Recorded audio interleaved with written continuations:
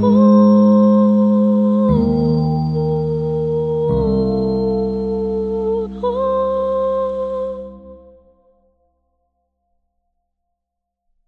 morning, good afternoon, good evening, everyone, and welcome to this book launch of Unsung Valor. And I'm particularly delighted to be here with all of you, and I'm looking forward to this entire event for a multiple of reasons. So, Unsung Valor, Forgotten Heroes from the Kurukshetra War is a collection of stories that has been curated by Sai Surupa Iyer, best-selling author, and published by Bloomsbury under the Indica label. And we have with us today Professor Vishwa Adluri, who has very, very graciously consented to be the chief guest and to launch this book. So I'll get into the details of what we're going to be covering over the next hour and a half.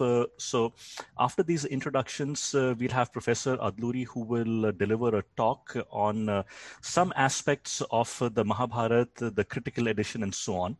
After which we will do a launch of the book, and we'll hear from each one of the authors as well as the curator, and this will be followed by a Q&A session. You can send in your questions at any point using the chat function. We are also going to be live streaming this on Facebook, so if you want to watch it from there, you can do so. And towards the end, we'll collect all the questions and we'll answer them based on who they're addressed to. You can send in your questions to the your questions can be in general about the Mahabharata, the Kurukshetra war. They can be addressed to Professor Adluri, to Sai Surupa, the curator, or any of our authors. So with that, I'll do a quick introduction of Professor Adluri, even though he needs no introduction, but he holds PhD degrees in philosophy and in Indology, and he teaches religion and philosophy at Hunter College in New York. He also has a website at www.presocratics.org, and he is also on Twitter under Vishwa Adluri, all one word. And he, along with Joydeep Bagchi, have written two books, The Nescience and Philology and Criticism. And in The Nescience, they showed that how from its origins in the 18th century, Neo-Protestantism onwards, the critical method was used as a way of making theological claims against rival philosophical and religious traditions. And in many, many ways, it is also a devastating expose of the institutional biases of 19th and early 20th century German Indology against Hindu and Indian scriptures. Then followed in 2018, Philology and Criticism, which was published by Anthem Press. And it is, as I said, a companion volume to the Nesciences. And it is the first work that presents a comprehensive review of the critical edition with overviews of the textual trees drawn up and how the logic of these textual trees determine editorial choices, as well as an in-depth analysis of the strengths and drawbacks of the critical edition. Now, in bringing together this collection of 10 authors, a very crucial critical role has been played by Indic Today, which performed this, which provided a platform and provided this opportunity for authors to showcase their works, bring out the best of talent that is available across our country and even outside. And Indic Today has been run by Ms. Yogini Deshpande, and I would invite her to say a few words about Indic Today.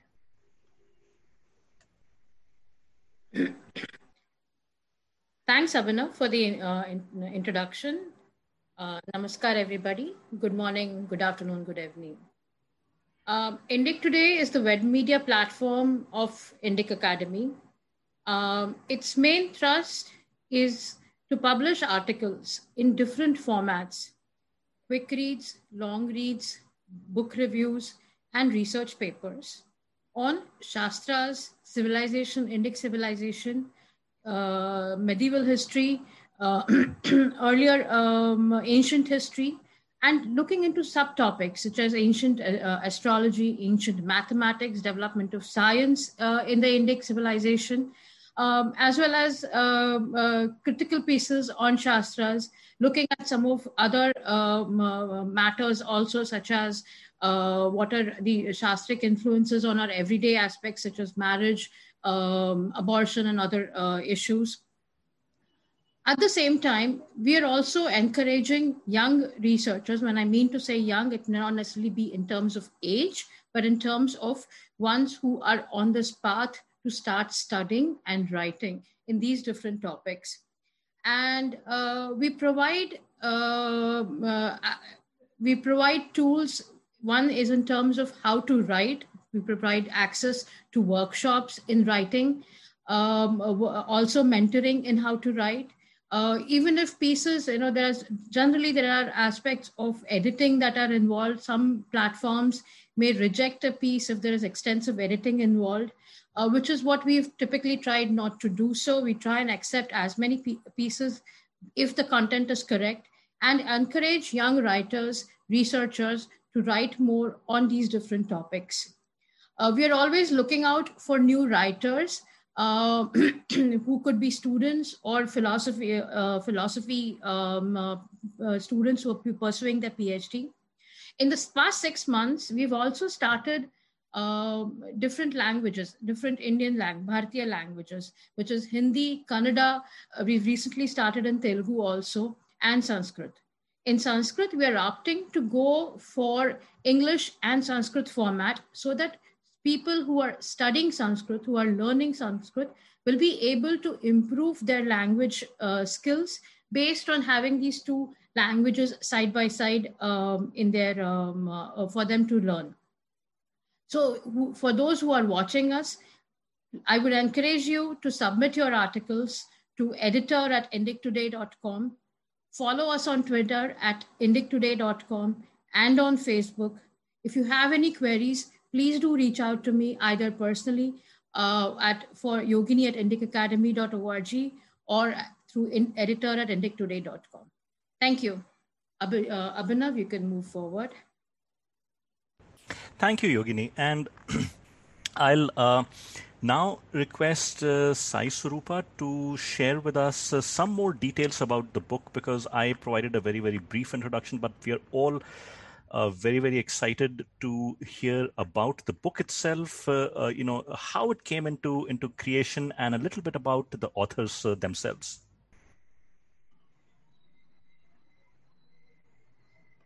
Thank you. Thanks a lot, Abhinav. It was a pleasure hearing this story of Indic Today, Yogini.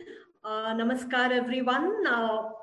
Very happy to have you all and share this event of the launch of Unsung Valor with you all, and a heartful gratitude to Vishwa Garu, who has agreed to be the chief guest.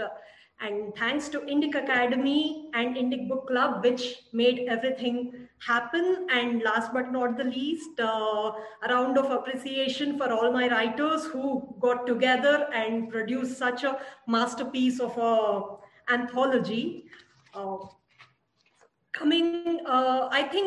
hope I have time to recollect the whole story that went behind the making of Unsung Valor. Yes, of course. So, about 3 years ago, Hari Kiran Garu, founder of Indic Academy, we were interacting about various aspects of literature and all. And he sent a very interesting graphic with respect to Game of Thrones, about some number of conspiracies, who made the maximum number of conspiracies or something like that. And immediately my first thought was about how about we make a similar graphical representation of the number of confrontations in the Kurukshetra battle of Mahabharata. It was an 18-day war, an epic level confrontation that claimed 18 Akshauhinis of army. That's nearly 4 million soldiers, warriors. That is not counting your Sarathis, Mahoots, and all the auxiliary men involved in the activities. Just the warriors, say Rathi, Maharathi, Atirathi, the ones riding elephants, horsemen, infantry, everybody included. The war claimed over 4 million lives. So that's basically the armies of all the Mahajanapadas that were existing during the times of Mahabharata. So we all know that 11 Akshauhinis belonged to the Kaurava camp and 7 of them belonged to the Pandava camp.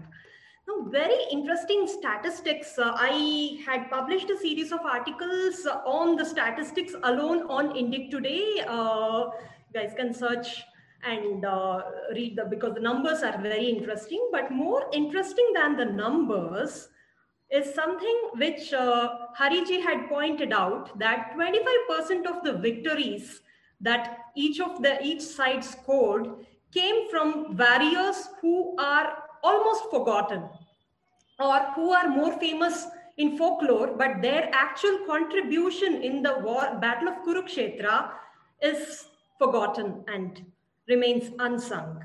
For example, the very first story of unsung valor is on Airavan. So Airavan became more popular as a folk deity in the southern region of India, but his very valiant effort to overcome his opponents, be it Anuvinda, Vinda of Avanti, the Gandharan princes, his tales of valor go unsung. Same with Ghatotkacha, because a lot of people think that he just appeared on day 14 so that Krishna could save Arjuna from Karna's Shakti, but he had been fighting for all the 14 days and nobody talks about it. Same goes to a Panchala prince called Yudhamanyu and his twin brother Uttamaujas. So both of them protected Arjuna's chariot wheels on a very critical day, the day 14 of the war. So this way there were a number of stories that go unsung, which is why we conducted a short story competition under the banner of Indica, inviting stories from the public, from people who are interested and passionate about Mahabharata, as passionate as I am passionate about Mahabharata. And probably the quotation that Dharmo Rakshati Rakshitaha, maybe Dharma aids people who want to walk on the path of Dharma. We found immensely talented and undiscovered writers, all the 10 writers. If I can take all their names, it's Bharati, who wrote the story of Airavan, and Ranjit Radhakrishnan, who wrote the story of Shakuni, The Invincible about Jayadratha. There are 2 writers who wrote about the unsung battles of Jayadratha, Rupal Vaish and Abhyuday Kiran Hadal, Indra Among Rakshasas, and The Redeeming of Ghatotkacha. 2 stories on Ghatotkacha written by Siddharth Balaji and Shivkumar GV. Mediocre Son on Prativindhya, who is other. We talk about Abhimanyu, we talk about even Ghatotkacha, but we never talk about the sons of Draupadi and Amrita Talukdar. She chose to write about Prativindhya, the son of Yudhishthira and Draupadi, and his battles in the war. And Pranshu Saxena, who wrote about Yudhamanyu and Uttamaujas. Righteous Traitor, that's about Yuyutsu, who did a Vibhishana in the Mahabharata. On the brink of battle, he changes sides. When Yudhishthira invites people from the other side to join his side, Yuyutsu changes side. And that has been wonderfully written by Rakshika Rajesh. And very young Abhyuday Kiran Hadal, I have to mention, he is a 14-year-old who wonderfully explored the psyche of Jayadratha.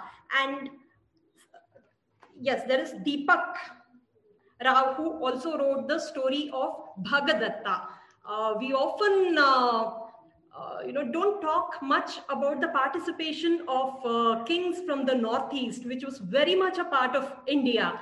And Bhagadatta was the king of Assam and the rest of the Northeast, who participates in this war with no selfish interest of his own. So this way, we have collated and curated these unforgettable stories, which were rather unsung, and we hope the stories become popular. We hope Unsung Valor induces the same passion and interest in all the generations that would be reading this book in the epic of Mahabharata. And thanks a lot for this opportunity. So Abhinav, yes.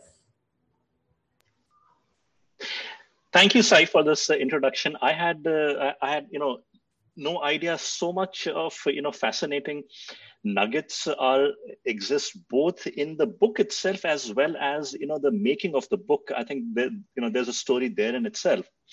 Without any further ado, I will request Professor Adluri to please, share his thoughts with us.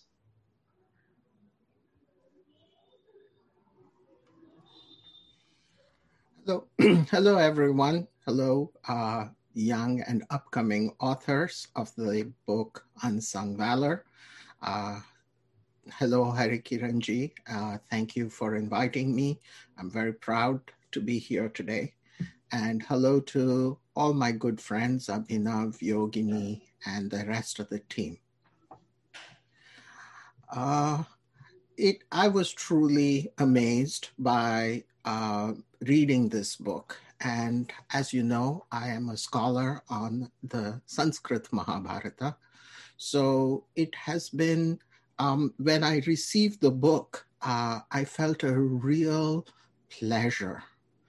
Why is that? It is because Indian tradition, the Mahabharata tradition, is essentially a storytelling tradition. And we've come to a point in life where today we think, oh, it's just a story. But if you look at politics today, if you look at where we are going with virtual reality and so on, storytelling seems to be a very powerful social force. And the Mahabharata taps into it and creates or injects social space or virtual space or a narrative space, space of identities, etc., with dharmic content. And that is why the Mahabharata is a dharmic text. It's not just a dharma text because it talks about dharma. The very fact that it is a storytelling exercise, the most tremendous storytelling exercise, kind of tells you, gives you that dharma.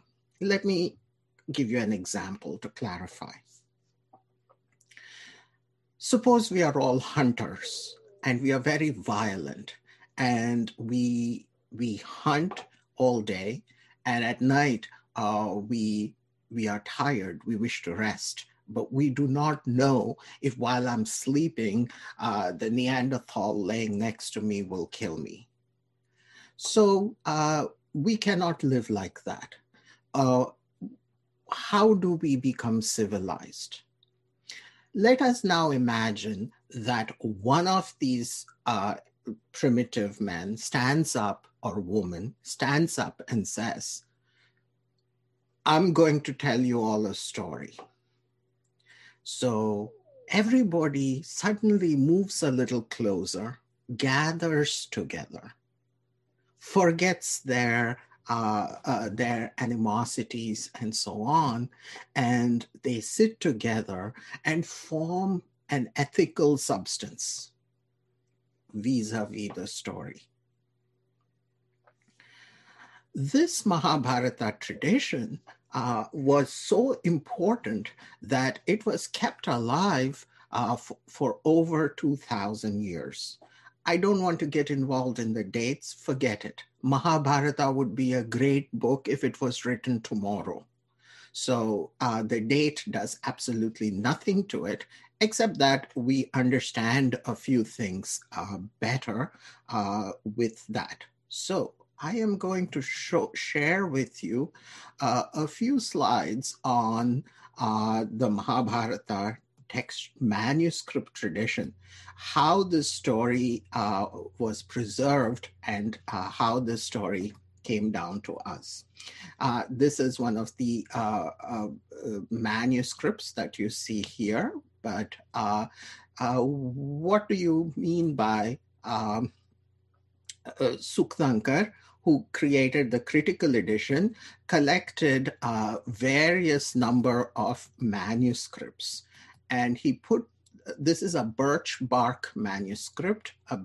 As you can see, this is the bark of a birch tree, and written on these are the precious stories so precious to us today that we would rather die than lose the Mahabharata. And scholars have dedicated their lives, poets have dedicated their lives, philosophers have dedicated their lives to preserving this text.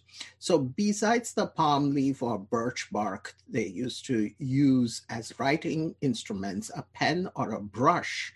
And sometimes there was a sharp metal stylus, like a blade, and you would make incisions in the material, and then you take lamp black, which is also called soot, and rub it into the depressions and blow the rest away, and you will see black writing in it. Now, a palm leaf lasts maximum 400 years. Birch bark lasts 800 years. But as you can see, the medium is very perishable. It's not like today with paper. Sometimes wooden planks are used, not too often. And I want you to pay attention to this person. He's called a scribe.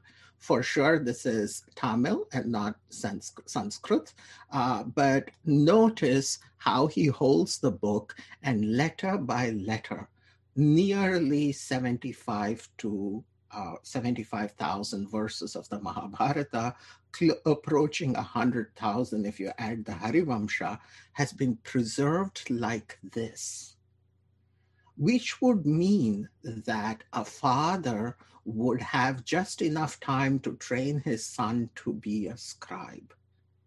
And the son would spend his whole life inscribing and teach his son to do this. So think of generations of these scribes that have preserved this magnificent story for us today. So it's not just a story. It is the blood. It is the sweat. It is the ink. It is the soul of who we are. Then Suktankar saw that many manuscripts were being destroyed in the sense that they were falling apart. As you know, in modern India, there are no more kings. Usually, kings used to patronize the scribes and make sure that we had a sufficient, ample number of manuscripts available. But since we no longer paid attention to these things because of we had other political problems to solve, such as independence and so on, many of these manuscripts were becoming lost irreparably, irretrievably. So Suktankar collects the best minds of his time. He goes to the Raja Pratinidhi of Aundh, and with his support is able to fund minimally this project of collecting as many manuscripts as possible. So one of the first things he does is, that's enough for that. So one of the first things he does is preserve the manuscripts. How? He makes a lot of cards, slips, and notes. For every line, he notes all the variations in the various manuscripts. That entire data of every line in the Mahabharata with every available variation is now recorded in the critical edition. So the critical edition is a text of texts. It is a composition of compositions. No wonder, because we are storytellers here and not cynical materialist scholars, let me tell you that Suktankar is the Abhinava Vyasa of our time. Because remember, Vyasa did the same thing to the Veda. He too compiled and classified the Veda. So, and Suktankar has done that for the Mahabharata. So, just as an intellectual project and as the heritage of the Mahabharata, the critical edition is extremely important. A different kind of attack on Mahabharata came from the West. They insisted that stories have no meaning and represent the mindset of a primitive people, and Hindus, have been careless about their history, and that the Westerners would teach Hindus how to give up these stories and become more scientific. So they took these texts and they said, some parts of this text, Mahabharata, looks, decent. Which parts? The war books. The war books are decent, maybe historical, but the rest is just garbage stories. And the whole Devasura Yuddha aspect, this whole nonsense with Krishna. Can there be a Bhagavad Gita in the Mahabharata? They argued, because at the moment of battle, who would stop and listen to 700 shlokas coming from Krishna? So these must have been added later on, defiling, transforming the Kshatriya original epic into what we have today, a Brahmanic Krishna-based text. So Suktankar looks at the Mahabharata and he thinks that he sees that the Mahabharata has some design and some plan, and you can read it as a whole, it is meaningful. But on the other hand, he has to defend the Mahabharata against the charges that the Mahabharata is a chaotic book into which anybody could have interpolated anything at all. So theories were floating around about how certain portions, especially the Krishna Bhakti portions, were written into the Mahabharata, having taken them from the Puranas. So in the face of this so-called perverse science, a science that is iconoclastic, smashing the symbols of value of another culture, also known as a vandalism, also known as rape and pillage, which is what this science was, Suktankar stood up and he said, let me show them what the Mahabharata is. And by noting the different significant variations as if they were markers of the gene code of Mahabharata, he was able to genealogically reconstruct that ancestor from which all other manuscripts were derived. And guess what? Once he created the archetype of this manuscript, it contained everything. It contained Krishna. It contained Dharma. It contained the battle scenes, but the battle scenes contained even more Dharma interspersed in it. So we can no longer call the Mahabharata a chaotic text, a bulged, swollen up, meaningless text into which things were added. Okay, so now you have the ability to read the Mahabharata as a whole without any doubts. Pious people might read their family Mahabharata book. Telugu people might be reading Andhra Mahabharatamu. Some may be reading Nilakantha edition, which is called the Vulgate. And that is all right. But those editions will not tell you which ones were slightly later editions than the other ones. So if you want to have a baseline text, the critical edition is the best.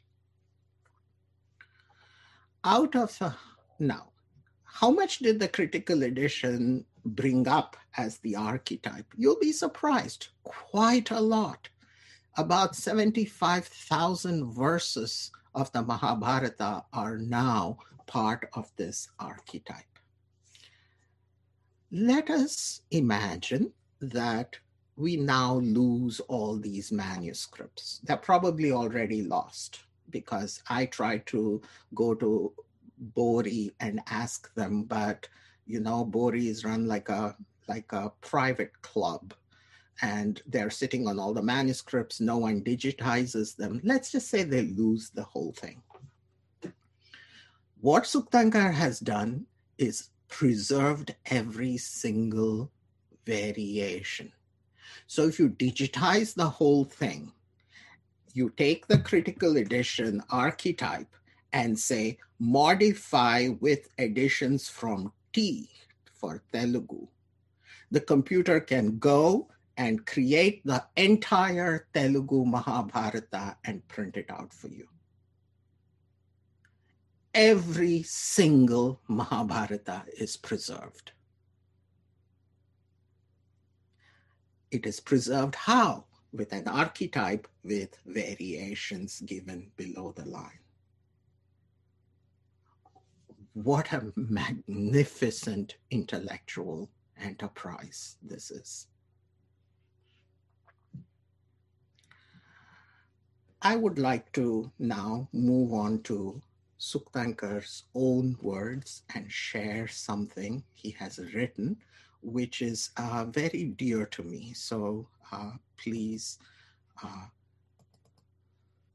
I hope no one is saying anything in the chats, because I'm so focused on this, I'm not looking at the chats. All right. Suktankar writes, the epic poets we find are using every means in their power to expound, illustrate, and popularize what we may call what we might for short call the philosophy of the self, Atma Vidya, a lofty philosophy of ethical autonomy, karma, unparalleled for its boldness and comprehensiveness, and to convey their message of moral duty and hope. Hope. Where is hope coming in? As moksha, as Saguna Brahman, Krishna Vasudeva, with emphasis on the application of these principles of dharma and moksha to the problem of daily life. When we realize these facts, questions as to the historicity of the polyandrous marriage of Draupadi or the precise ethnic affinities of the Pandavas, meaning are they Aryans, are they Dravidians, are they hill people, was there an Aryan migration, etc. So these questions, or even the exact date of Mahabharata war, or questions of the origin and development of the epic, these and other favorite topics of academic wrangling lose some of their glamour and cease to engross us. What remains? Only the akhyana, only the storytelling, only the undivided heartbeat of the Hindus, which goes on pumping Mahabharata blood generation after generation. I saw in the biographies of most of you, you heard these stories from your grandmother or your grandparents. The institution of grandmothers being your Mahabharata professors all through generations of Indian history is a far more concrete, far more personal university that has ever existed in the world. Nowhere else in the world are the subject matters of narratology, literature, poetry, poetic imagery, ethics, values, all the subjects of the humanities have been transmitted knowingly or unknowingly from grandmother to the next generation.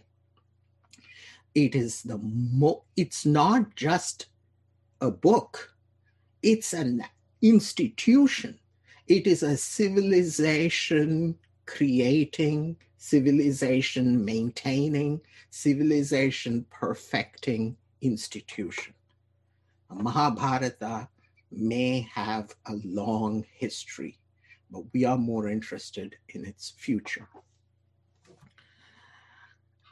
So this mighty work, which is primarily concerned with finding the solution to the problem of evil, meaning dharma and adharma in life, nay, to the problem of existence itself, that is, this is pravritti dharma, or dharma that you use in everyday life, and this is nivritti dharma, or the dharma of renunciation. Now, something that you authors have brought up and what you have done reminded me of the next quotation from Suktankar.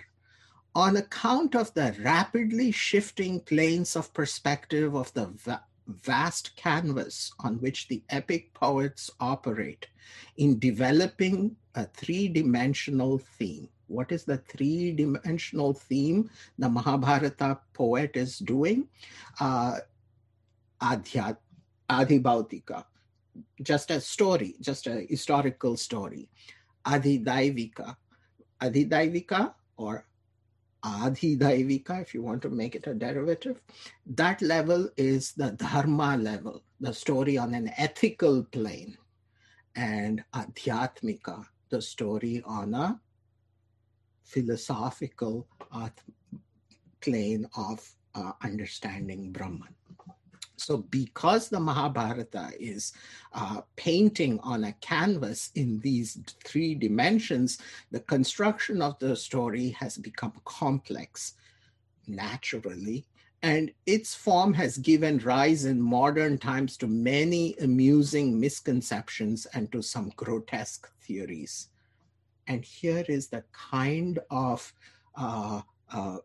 deep rishi that Suktankar is. And I would urge you to listen to this line and take it to heart. But I can assure that there is no serious contradiction or inconsistency in the Mahabharata, as you may have been led to believe from a cursory perusal of it. Wait, where did I jump? Okay. I hope I have succeeded in showing you that the Mahabharata, which may have started as an epic, has certainly not ended up in becoming a chaos as Oldenburg imagined, and Oldenburg is just one of the many. It would be a pardonable hyperbole to say that it has ended in becoming the Hindu cosmos. So I just wanted to, I have some comments on the different books that, stories that you have written, but let me see how we are going to. So Abhinav or Yogini? Do you want me to talk about the book, or is someone else going to talk about the book? That was my spiel about how important the narrative storytelling project is. So, Professor Adluri, I think I speak for a lot of us when I say that I have goosebumps listening.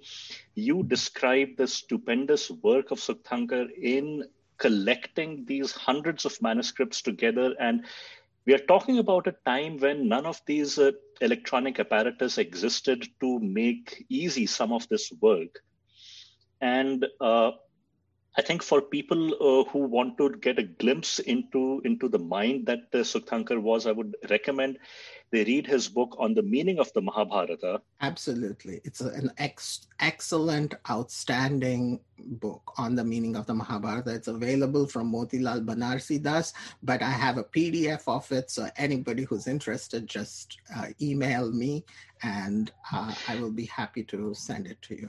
And people should also know that this book is now out of copyright. So, electronic versions are available, as Professor Adluri said. I think if you go to archive.org, you can also get a copy.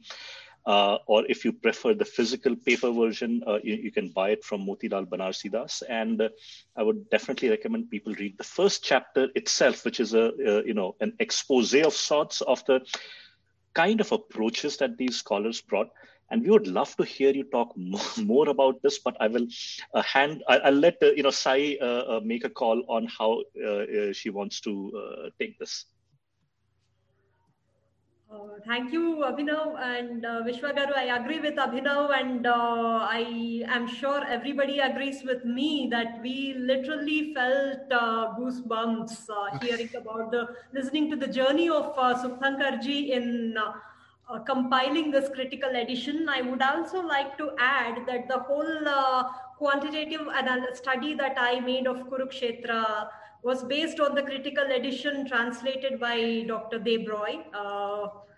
I just kept referring to his translation and kept on recording each of the confrontations in an Excel sheet, and we could record about 466 confrontations that happened during the Battle of Kurukshetra throughout those 18 days. So that is the level of detail captured in the critical edition, and the nature of this Kurukshetra war is like the detail keeps on unfolding as the war progresses.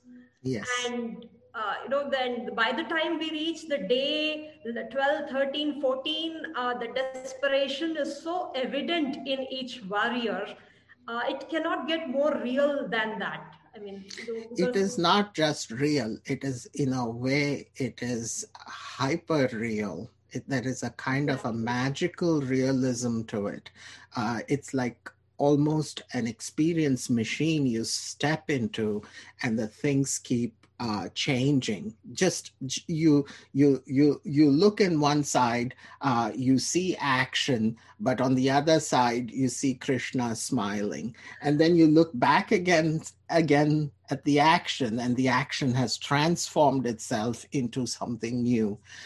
In a way, the world in the Mahabharata is much more alive than the life outside Mahabharata.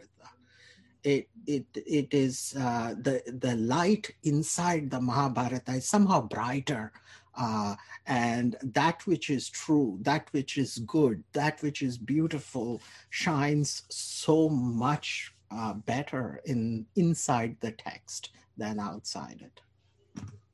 Yes, cannot agree more with you. Mahabharata is more real than reality itself. Yeah, yeah, of course. Of course it is. For the sake of this book, so many people lived and they found meaning in their external lives because of this book. I'm included in that. Sure.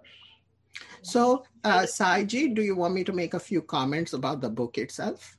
Yes, we would love it, because all the writers are waiting with bated breath to hear Okay. what you think about our stories. It has Okay. been, I know we cannot even dream of claiming we have V.S. Subthankarji's passion or even your passion, but this whole team was united, because all of us are passionate about Mahabharata. All of us, each of us have a area of interest which connects us very deeply to the Mahabharata. So we would love to hear what you think about the book, Vishwagaru. Yeah, great. It is a great book, and I absolutely loved it. I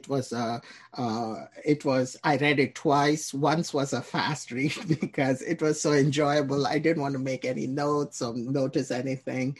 I just wanted to kept going.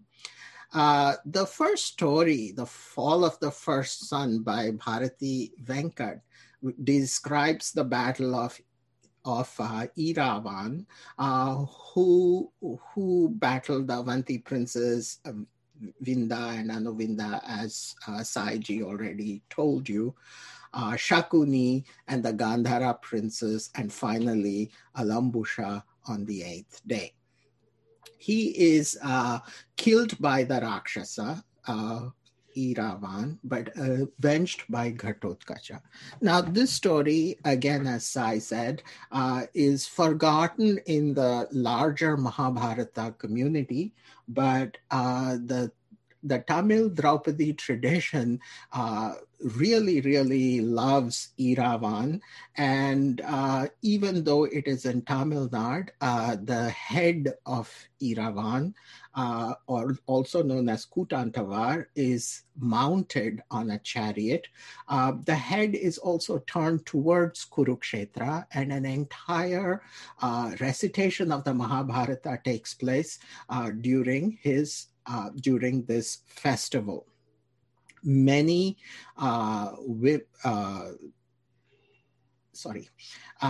many stories have been added to his story. For example, the fact that he did not want to sacrifice himself without being married, and nobody wanted to marry a hero who was about to be sacrificed. So Krishna, in the form of Mohini, married Eravan. So to get to marry Krishna is, of course, the highest possible honor in this universe. So Eravan is great for that. And this story gave me a kind of I only knew the great Eravan of the Draupadi Amma festivals. So this humanized that hero in a very beautiful way. Ranjit Radhakrishnan's Shakuni, the dice of death, was deeply, deeply psychological. I just love the way that most of the action is in Shakuni's mind as a series of reflections on Vidura, Krishna, and Draupadi, who in turn reflect Shakuni's own hubris, confusion, and doom. I must say that the way Ranjit ji talks about how Shakuni tries to game Krishna, and the way Krishna escapes Vidura, not only Shakuni's gaming, but also gets Shakuni caught in his own game, is just, it was a pleasure for me. And Ranjit reminded me of Krishna's cleverness throughout the Mahabharata. I don't know about two, but I think three stories hover around the Saindhava king. The Invincible by Rupal Vaish is the story of Jayadratha, whose story is usually told from the perspective of Abhimanyu, who is killed in the Chakravyuha, or from the perspective of Arjuna, who vows to kill Jayadratha and keep his word. The character of Jayadratha is complex. He's full of wit and reason, almost likable, but also very chilling. Abhyuday Kiran Hadal beautifully brings the narrative to a close in his contribution, The Killing of Jayadratha, again, without going directly to the actual act of killing. He only comes to it towards the end of the story. Although the story is a well-known narrative of the affairs of men, it's all a macho business, right? Battle, oaths, vengeance. Hadal focuses on Jayadratha's wife and Duryodhana's sister, Dushala. Her inevitable widowhood forms a tender counterpart to the thoroughly detestable Jayadratha. But even the popular events following Arjuna's vow to kill Jayadratha is interlaced by other characters who intervene in unexpected and delightful ways. In the day of the great oath, Mission Jayadratha, Pranshu Saxena narrates the events of the 14th day from Yudhamanyu's perspective. Along with recounting glorious deeds, Yudhamanyu reveals flashes of humor, and he even has Bhima laughing heartily in a joke that was completely believable and keeping in cogent with what I imagine Bhima to be. All right. Indra Among Rakshasas by Siddharth Balaji narrates the valor of Ghatotkacha, the son of Bhima and Hidimba. His moment in his moment of glory comes on the 14th day. I think the entire book revolves around the 14th day in one way or another. But what I liked about Siddharthji's tale is the way he uses like a mantra. Did I fail you? Did I fail our cause? I am so proud to be your son. Is extreme first by the author. The author has it as an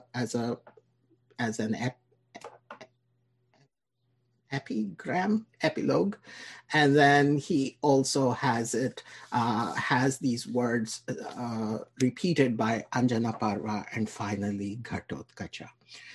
It is very sad. We forget that wars are about fathers and sons, mainly the men who are fighting on the battlefield.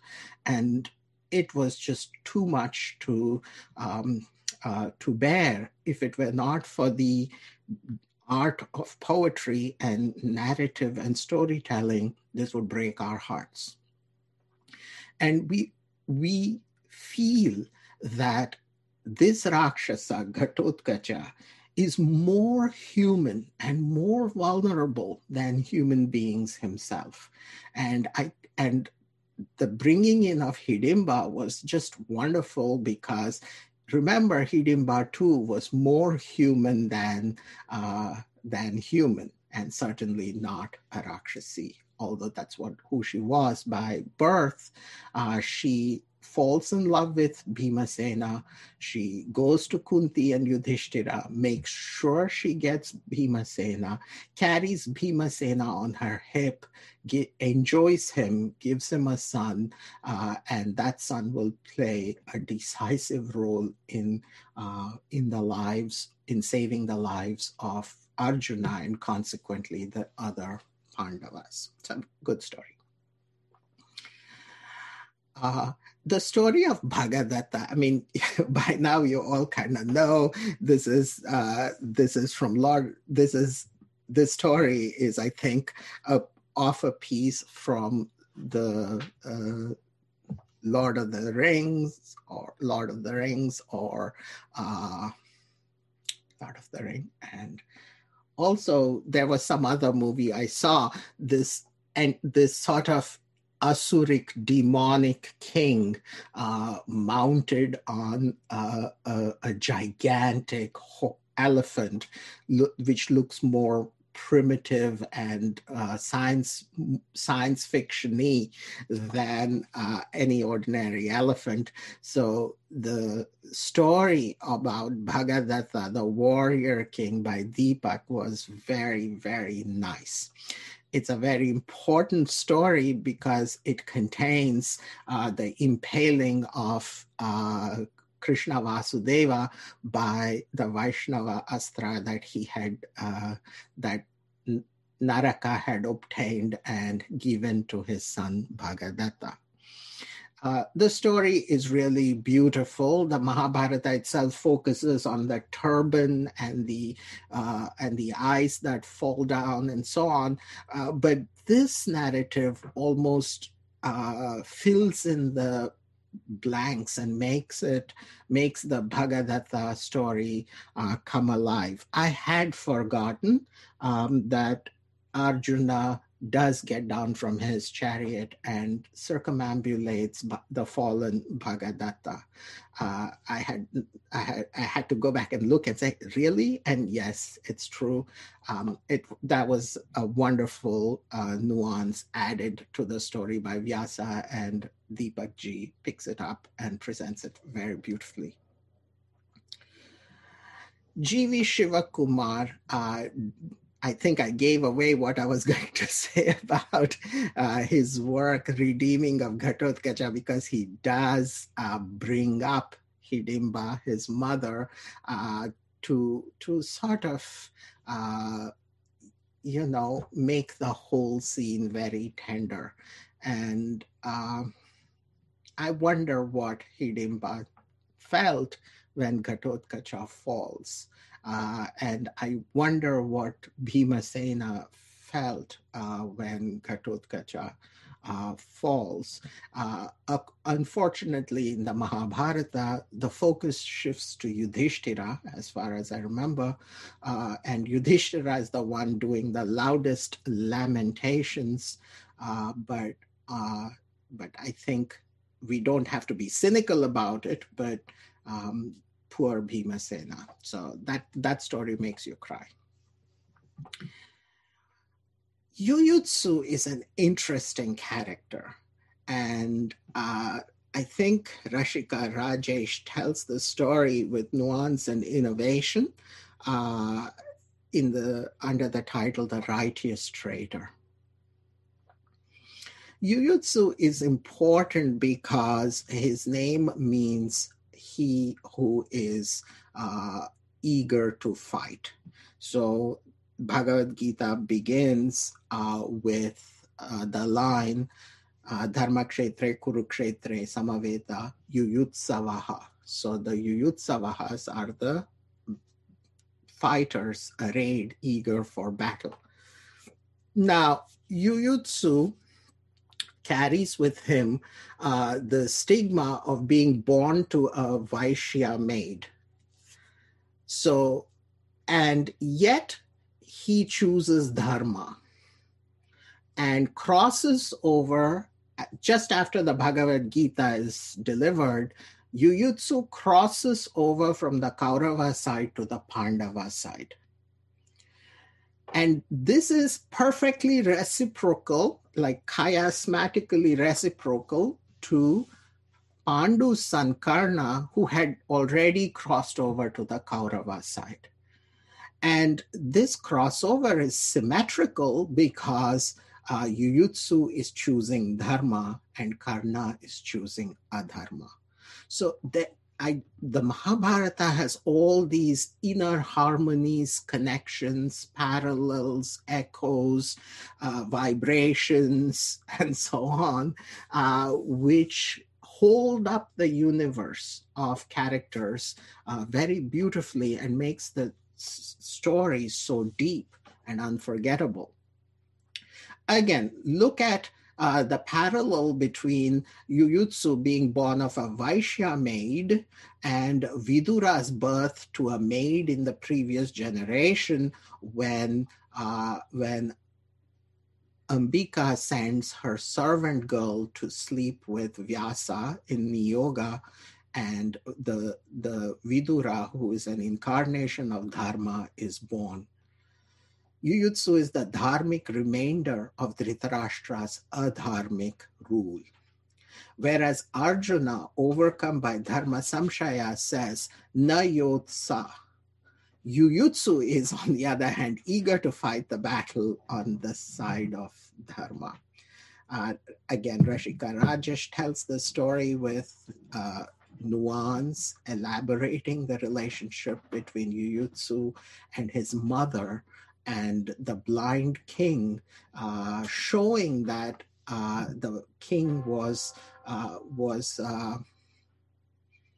not the nicest person to his mother, and yet somehow inherited from his mother, no doubt, he grows up to be a dharmic character. This is the righteous story. Now, this is where I was humbled. This was Amruta Talukdar's Prativindhya story. I am sorry to say that Prativindhya was not on my radar at all, having read the Mahabharata all this time, until your story, Amrutaji, and you really, really tell a good tale there. So on that note of humility, I'm humbled by the creativity of all of you. May God bless you, and may the Mahabharata protect you through your life. I'm done. Thank you so much for those detailed, kind reviews of each story, Vishwagaru. I think these moments, the past moments, are just so memorable to all of us. We are going to cherish your words, and that is going to keep the lamp of Mahabharata blazing in each of us. I cannot thank you enough, and I'm extremely glad that the way you spoke about the book, it shows that you lived Mahabharata again. That's what you through the had book. Exactly. The book was really, really wonderful. It was a good read. I like the fact that it was well edited. There were no unnecessarily flashy, complicated sentences which demonstrate cleverness.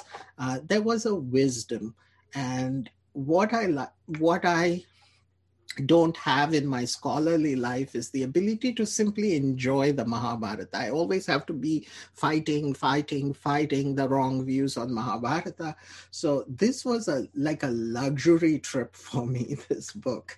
I think that it's amazing how much coherence there is of cultural consciousness in each of the story. It's almost as if only one person wrote all these stories, and only one person was reading it as it was written, because there was nothing to disagree. There was nothing to criticize. It was just it was a pleasure.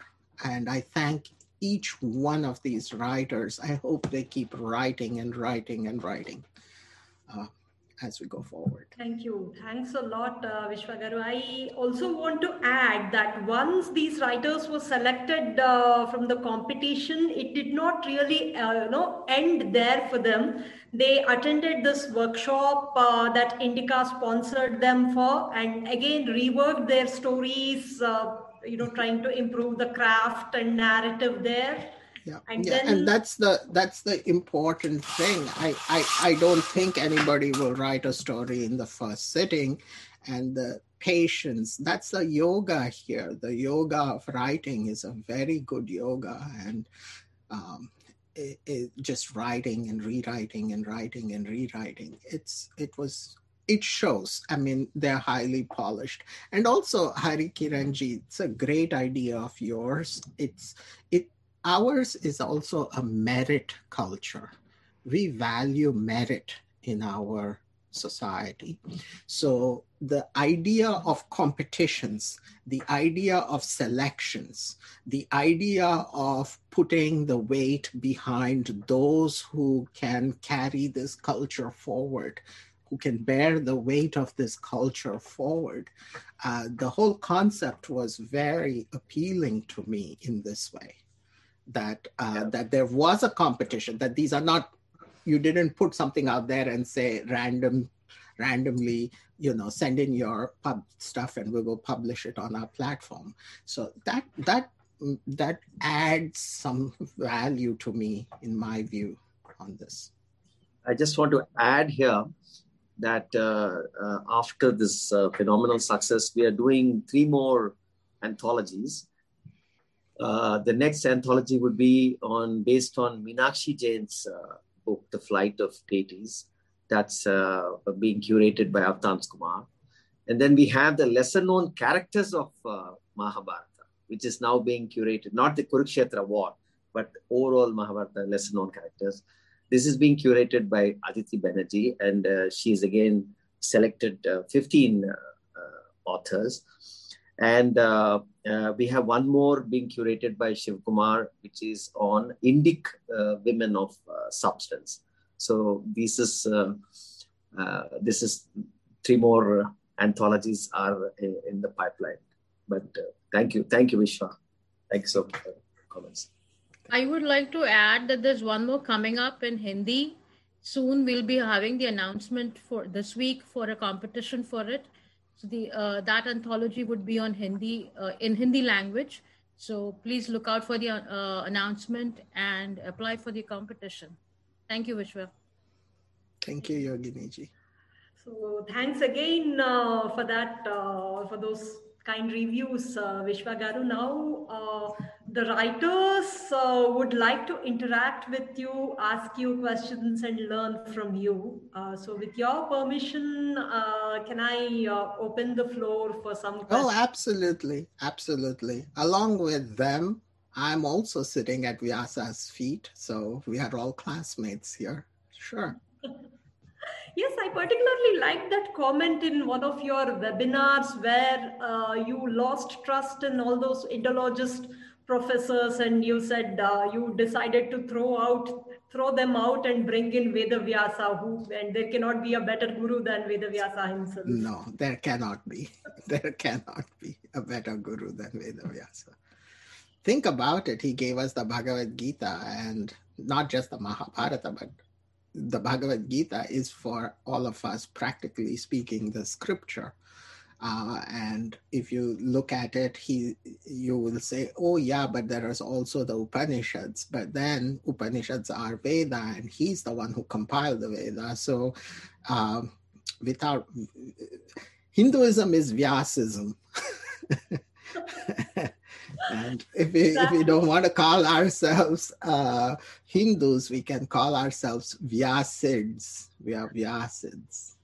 We should be privileged too. That's a privilege to be, at the feet of Vedavyasa. And if I can quote our Vamadeva Shastriji here, who also goes by David Frawley.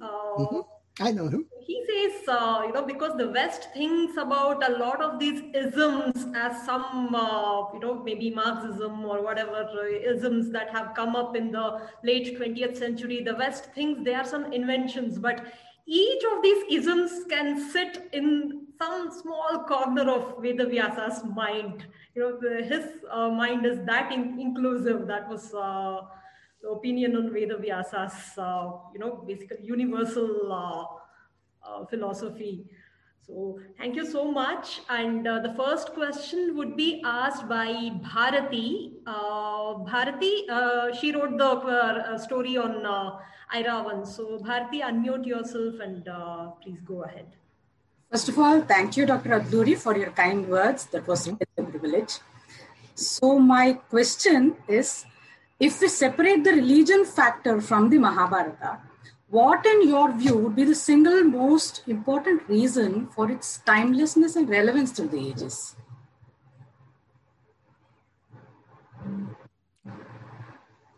First of all, there is no word for religion in Sanskrit. At most, you can call it matam. And so if you take out the Vaishnava matam, there is still the Saguna Brahman and the axis of dharma in its Nivritti Dharma and Pravritti Dharma forms. Just as there is Ishvara in the universe, there is Vyasa in the text. He's everywhere.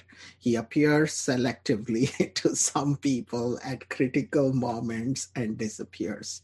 So that separation itself is problematic, but I think what is enduring about the Mahabharata is the fact that it most resembles our lived life outside. No other text is able to absorb not just the material characters and relationships, but also imaginations, hopes, possibilities, fantasies that make our life out here livable. Even those are transmuted into the text. So the text will remain as long as there are human beings because it is a mirror to who we are.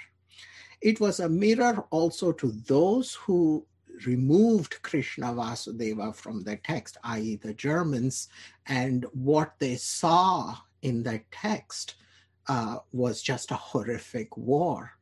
And coincidentally, look what happened in Germany and in Europe at the summit of that episteme. So to give you a precise answer, as long as there is life, there is the text. The Mahabharata tale is there because life itself is a story. And the Mahabharata is the story of all stories. Thank you, sir.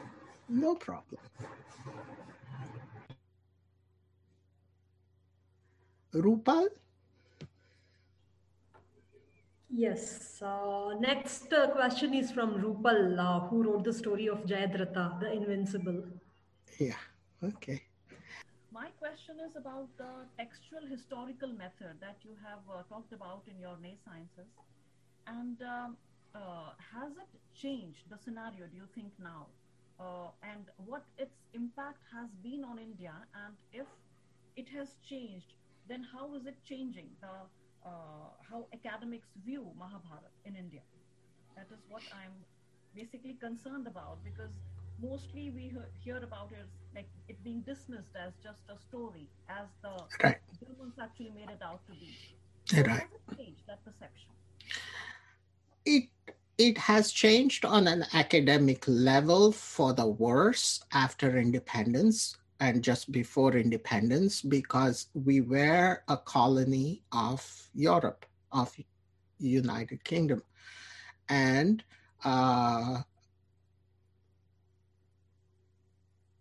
there is a feature whereby the most intellectual people of a dominated culture begin imitating that culture, the culture of the oppressor. Some of this has happened in India, and our intellectuals have bought the portion that history is a true story, whereas myth is a false story. But fortunately, this has remained only in that privileged academic class of like JNU people. It has not percolated to the grandmothers and the true recipients of Vyasa. And it can never go away. It can never go away. But even at the academic level, with Suktankar creating the critical edition, it more or less ends the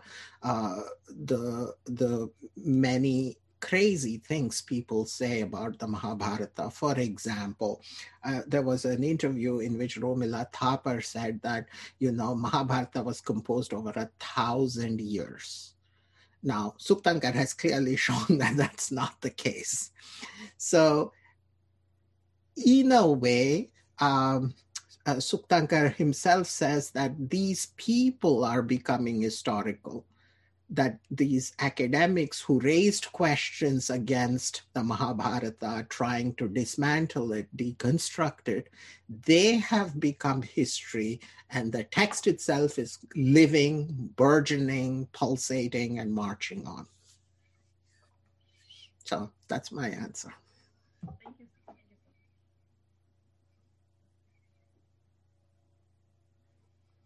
Thank you. Next is Siddharth Balaji, who wrote that story on Ghatotkacha, which you liked a lot. Namaste, Dr. Adluri. Namaste, Ji. It's an amazing privilege and honor to interact with you. Come. And thank you for your kind words on all of our stories. My question is a kind of a follow-up to what Rupal ji had asked. Like you had mentioned in your opening remarks, the tradition of grandparents and parents reciting the Mahabharata to their children and to teaching them about it, that's in today's India, that's the only thing that's keeping the text alive, because in today's age, most of it is a colonial outlook on the Mahabharata. And I think, funnily, even one question here has popped up on the Zoom, the interview, the discussion right now, whether it's a reality or it's a fiction, is Mahabharata. So that the question always that everyone seems to focus on is the historicity aspect. Is there anything we as sort of laymen in this Mahabharata knowledge, in this sphere, is there anything we could do to sort of change the perspective on this slowly, that instead of focusing only on the historicity, can we show people that there's more to it? Is there any way we could change it? Yes, absolutely. First of all, please don't be so pessimistic. I mean, there was the Doordarshan Mahabharata, which was very good, and it did not take up historicizing perspectives. And we should try to be good at what we are good at, not try to be good at something else, right? So the paradharmo bhayavaha. So the paradharma here is that historical explanation, and your dharma is to do exactly what you're saying. These stories, these are amazingly, Amar Chitra Katha has actual quotations from the Mahabharata itself, from the Sanskrit Mahabharata. So this has been going on, and it will go on because you young writers, upcoming and have just come up, should I say not upcoming, but have just come up already, are contributing to that. There is a reason why you wrote the story and didn't do something historic. So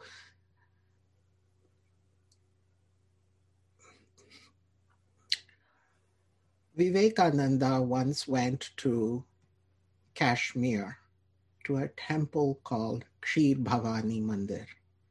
It was completely destroyed by vandals. And Vivekananda got really upset, angry, tears in his eyes. And he shouted, "Oh, mother, if I were here, I would have fought on your behalf. I would have protected you." And the icon of Kshir Bhavani spoke and said, "Who protects who?" Vyasa has been protecting us. Mahabharata has been protecting us, not the other way. And when the time comes, as it did with Suptankar, Mahabharata renews herself. This is the freshest story, and cutting edge material here. So I would not be as pessimistic, but what you should do is keep writing, keep talking, keep thinking, keep writing, keep talking, connecting events in our everyday life to the Mahabharata, showing how the Mahabharata is something which explains what human beings are and why they do what they do. Great. Thank you, Vishwagaru. That point was something which I always believed, that Mahabharata would find herself another very competent writer when she wills it. Even if humanity were wiped out, I'm sure the Mahabharata will not be wiped out. That's something to cling on to. That's a great hope to cling on to. The next question would be from Shiv Kumar GV. My Bengaluru man, Chanaida. Namaste, Dr. Vishwa. I think it's such a great pleasure talking to you. You know, having read your books, the kind of light that it throws on Mahabharata, it gives us new equipment to look at it and write differently. My question to you is, what was your aha moment in Mahabharata? You know, what was that moment that gave you the where the integrity of Mahabharata became very evident, where you took a significant bend in the journey with respect to Mahabharata? And because knowledge always, it's not linear. It comes, you're progressing in a direction, but at one stage it explodes. Yeah, I mean, there are, of course, deep answers I can give. For example, my karma, my vasanas, my purva janma sukriti, my gurus and what they have blessed me, and Ishvaranugraha, so all those are there. But for now, I would like to tell a story myself. It's a story of what happened. So I was reading for me, my Hindu praxis was in its place. So from childhood, I would go to temples. My family was secular, but I was weird. So I would go to temples. I would talk to other people in temples. Finding a co-bhakta was a great thing. And I had that experiential fervor, but I never thought that would be a part of academics at all. So first I studied Homer, and I was dissatisfied with the historicizing interpretations of Homer that I found in my Western academic colleagues. So I decided to try a totally new approach, is to relate the ancients to ancients rather than ancients to modern Europeans.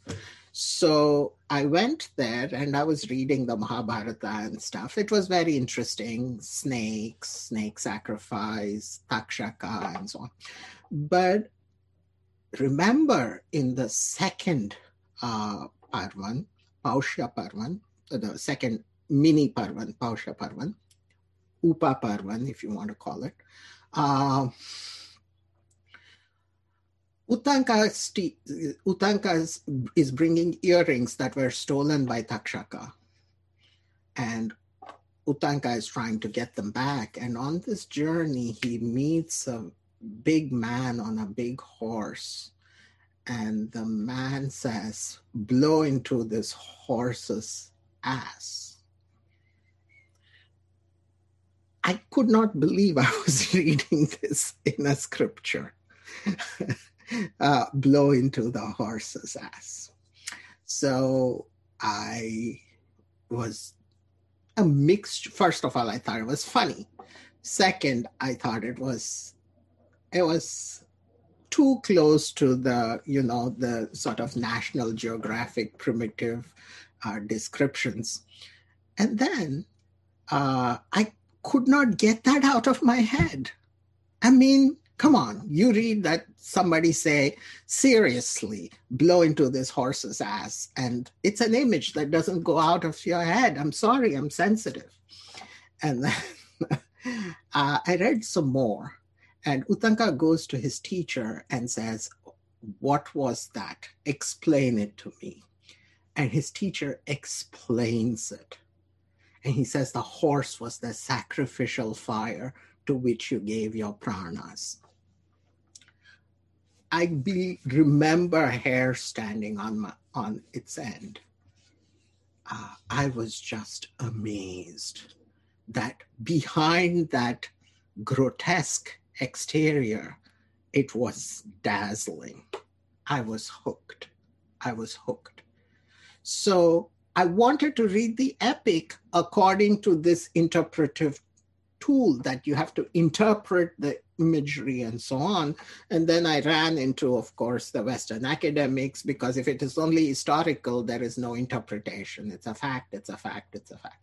So that began my journey with that image. I'm sorry, it's not very deep or anything, but that's how my journey started. Very interesting. Thank you. So you're in Bengaluru? Yes. Oh, that's very nice. Next time I come, I should. Yeah, we must. We must. Bengaluru is one of my favorite cities. Awesome. I look forward to it. Okay. In fact, at least I think 5 of the writers belong to Bengaluru. Yeah, I noticed 5 writers were from Bengaluru. Grandmothers and Bengaluru were well represented in this book. So, Vishwagaru, we also want to know about if you are planning to bring out, layman's version of nescience and philology and criticism, because the content is something which must reach the masses. Okay, good. I will be happy to. I do not know about philology and criticism at this point, but for the nescience already we have,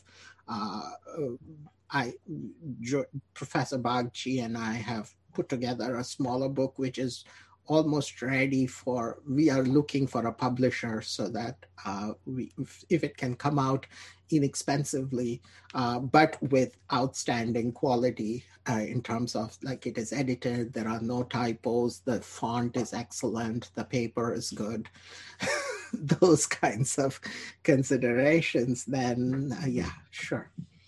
And I'm also not looking for a big academic publisher, because I already published with Oxford, Anthem, Routledge, Brill, De Gruyter. Every big publisher name is already there. So I don't have to play any game anymore. So academic game. So it's just a practical decision now. Sure. All the best. And I think whoever is the publisher who bags it has to be privileged to publish you, Vishwagaru. And I'm sure Hari will bag it, because Hari is very good at look at all the people he got here together. Done. Hari is like the Medicis of Florence that ushered in the Renaissance. So great. Does anyone else wish to speak to me? Guys, this would be a great chance to not miss.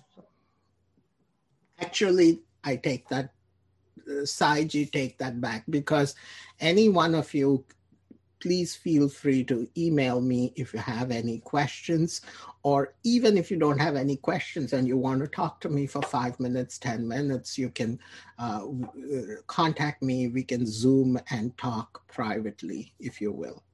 So there's one question from the audience, Vishwagaru. So Ram S says, can Professor Adluri suggest a reading list for people not very familiar with the Mahabharata? This would be very helpful list to share with friends and family. Yeah, the first book is Suktankars on the meaning of the Mahabharata. If you read that, everything will click together. Sure. And then proceed to the critical edition itself. And proceed to the critical edition. The translations wise, the Chicago translation is pretty all right. I saw PDFs of it floating around, so maybe you can get it and read it. It is pretty good. I also like the translation by Bibek Debroy. Unfortunately, Bibek Debroy does not give numbers, verse numbers. So if you're looking up at the thing, there will be a problem.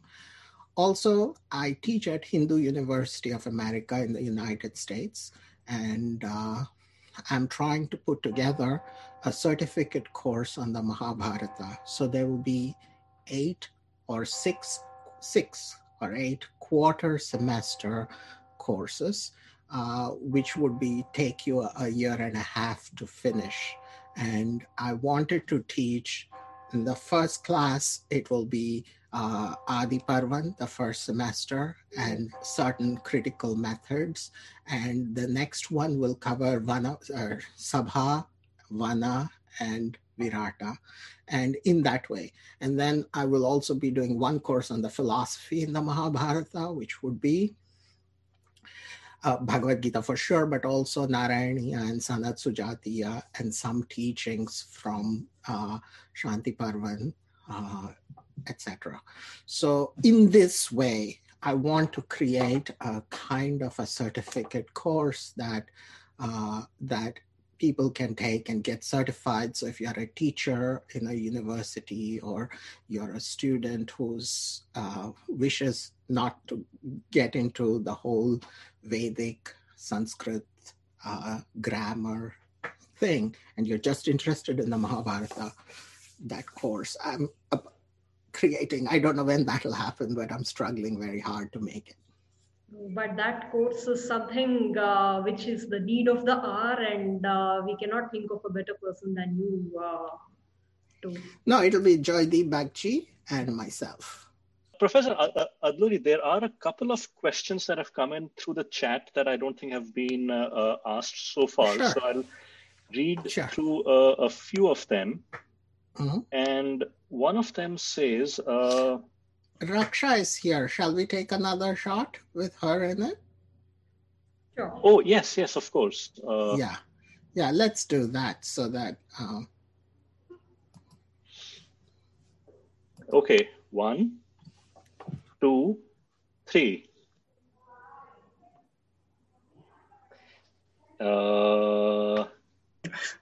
One more. Okay, let's take one more. 1, 2, 3. And I think this is good. So I'll share all all screenshots so that people can select from those. So one question came from Ram Krishnan Sita Raman, who asks: is the critical Mahabharata being added to and modified with additional manuscript discoveries, or has it stopped at the stage Sukthankar left it? There are. Oh dear, no. There have no new manuscripts come up, number one. So Sukthankar did a pretty thorough job of getting all the manuscripts together, number one. Number two, in fact, an opposite turn was taken when some people suggested that we do higher criticism, meaning try to remove certain contradictions in the text to make it more clean, but that would once again be subjective, and you are now adding and making additions to the book, which is not part of that traditional strict manuscript transmission. So that would be a higher criticism as a form of vandalism. So unfortunately, that was the direction some people at Bhandarkar took this thing. And some people also meaninglessly talked about Draupadi's disrobing and redoing the critical edition, taking into account the Persian Mahabharata or whatever, Razannama. All these are I would say silly ideas, and so Sukthankar's work cannot be superseded. His critical edition is the last word on the manuscript tradition of the Mahabharata. Sita Ramji, namaste. Haven't seen you in a while. It's good. There is one more question, and Abhinav, can I ask one? Yes. Go ahead, Yogini. Okay. Thank you, Vishwaji, for a wonderful talk. It's always a learning experience. Every time I listen to you, there's something new that I learn. There is one question that is sort of, asked many a times by the youngsters, or even those who are a little hesitant about reading anything. Somehow Mahabharata gets related to religion, Hinduism, and nationalist and nature and things like that. It gets politicized. So in this technology era and materialistic era, how and why should we ask people to read Mahabharata? Why should we ask them? Why do you think that they should read? What is it that they would derive from it by reading it? If we have to explain this to a lay person, how can somebody like us explain it to them? First of all, we are working with a group of very dangerous dichotomous categories, such as nationalism, right? Can we really have a nation, or can we really have a happy citizen or a meaningful citizen without a little bit of patriotism? So the reduction of all patriotism, the reduction of all culture to nationalism serves very well the politicians and the academics who wish to polarize things for their profit. But for the majority of people, they need a little piety in their life, whatever form. Even if it is Islamic piety, I'm fine with it as long as it's piety in the sense of nonviolence and love, and that there are deeper meanings to life and so on.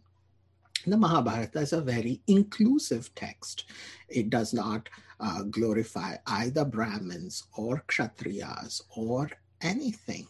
And whatever form you worship God in, Krishna says, is you worship being. So the external form of the Mahabharata might appear to people to be Hindu or so, but Homer is Greek pagan, and Christians have been reading Homer. These are, again, ways in which what belongs to ordinary people, what belongs to grandmothers in the privacy of their homes, out of love for their grandchildren, toothless grandmothers telling the story of Ghatotkacha to their kids. Do you not see the violence academics and politicians are perpetrating when they politicize this Mahabharata and reduce it to a bitch fight among themselves, and nothing more? So again, returning to this venue, the unsung valor and the efforts of Hari Kiran and within Advaita Academy, Indic Academy, and so on, show that it is legitimate for all of us to be who we are. One does not have to make excuses for why one should read or should not read Mahabharata. If somebody prefers to read the Ramayana, let them read the Ramayana. So in my mind, maybe I'm a little naive, but in my mind, politics is politics, right? But people's lives are people's lives, and the Mahabharata is meant to enrich the lives of people. And I just hope that politicians on all sides of the spectrum, and I hope academics recognize that the Mahabharata is the patrimony, it is the inheritance, it is the right of every Indian, irrespective of their religion, caste, culture, job, whatever. And every Indian should step up to claim Vyasa's patrimony, I think. Thank you.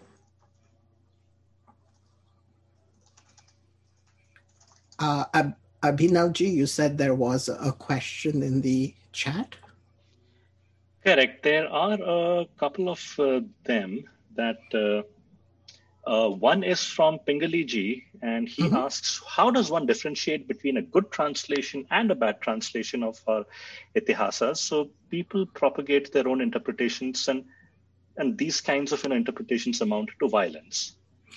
Correct. And in the case of the Mahabharata, fortunately, Vyasa is so clever that even very programmatic interpretations do not violate the text. So as far as Mahabharata is concerned, any edition will do. If you're reading the critical edition, I myself use the Chicago edition, which as I said, is floating around on the web somewhere, the PDF, Mahabharata translate. And of course, there are many volumes to this, so there is that. There is M.N. Dutt translation from Parimal Publishers, which is this. Unfortunately, this is not the critical edition, but you can read this. It has the Sanskrit verses, and the entire Mahabharata critical edition, Mula Patha, is found on Smith website, which I will share with you now, so you will know how to look that up. So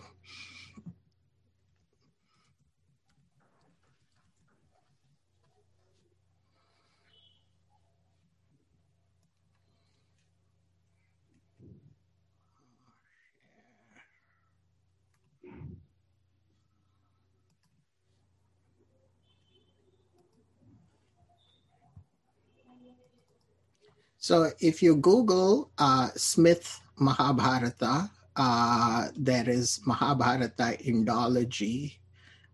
So you go to that website and you can access the electronic texts in this way. So you can go to the Adi Parvan and you can get it either in Devanagari, but you can also get the whole thing also in Roman, which would look like this. So here it begins. Adi Parvan 110 is the Mangala, which does not have a verse number. Narayanam Namaskritya Naram Chaiva Narottamam. And then so all these files are there. So if you're following the non-critical edition verse, you can always refer to this to see if it is there or not in that one. The other advantage is that if I want to do a word search, these are word searchable. So if I want to do a word search for Arjuna, so you see all the locations for that. So I recommend that as well for that reason. But the most beautiful and elegant translation is Ganguly's translation. It is also not the critical edition, but it reads beautifully. Could we hold on for 1 second?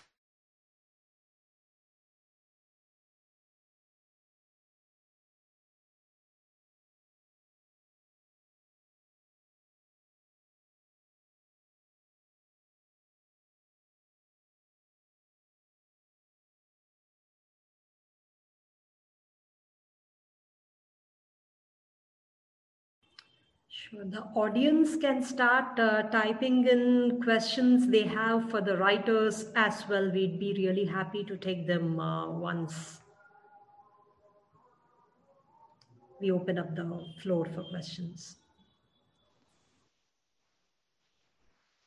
So I have some questions for the writers. Can you talk about approximately, how much time it took for you to write the story, and what were your, what led you to select that particular character on which you wanted to write a story? How did you, do your reading research, and what kind of approach did you take to each of the stories, right? So I think once we let us all pass a round of introduction, let each of the writers answer the question by Abhinav. It would be something very interesting to listen from each of the writers' perspective. So what say, Abhinav? Sure. So Bharati, if we can... I think everybody can unmute and show the videos also, so that we can all see. It'll be faster. Sure.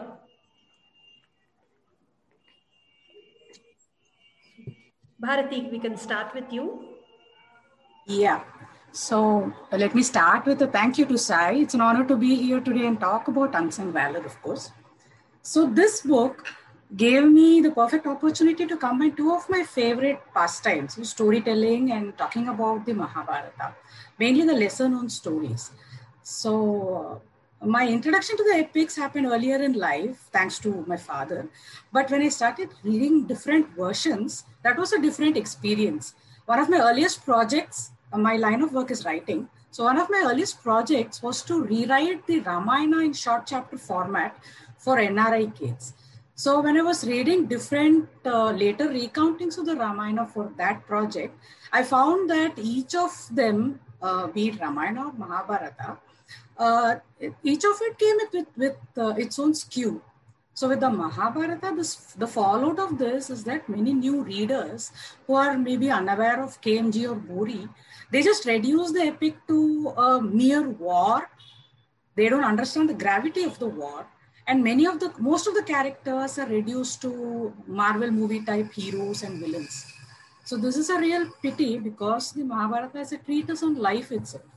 And every single character has a solid message to give, or many messages in fact. And much of this is missed out. So for me, this book was this brilliant opportunity to look in depth into some lesser known characters, what governed their actions and thoughts, why did they do what they did, and something like that. So for me, it was a chance to pay tribute to a very deserving hero, Iravan, Ulupi and Arjuna's son, and also the first of the Pandava sons to actually give up his life at Kurukshetra. So Iravan could have just waited until the war was done, after Hastinapur had been won, and then he could have pledged his allegiance to his father. But he chose not to be a spectator. He shouldered his responsibility towards Dharma. And he actually contributed significantly to the Pandava cause before giving up his life, battling quite enormous odds. So, and Iravan is just one of many heroes and heroines in the Mahabharata who helped knit the fabric of Dharma back together. So, through my stories or blog posts or my Twitter and Insta feed, my small attempt has always been, and will be hopefully in the future, to tell the stories of these heroes to the larger audience, to hopefully entice new readers of the Mahabharata into looking beyond the obvious, to not look at it superficially when they read the epic, and of course to learn more myself also with each and every attempt. That's it from my side.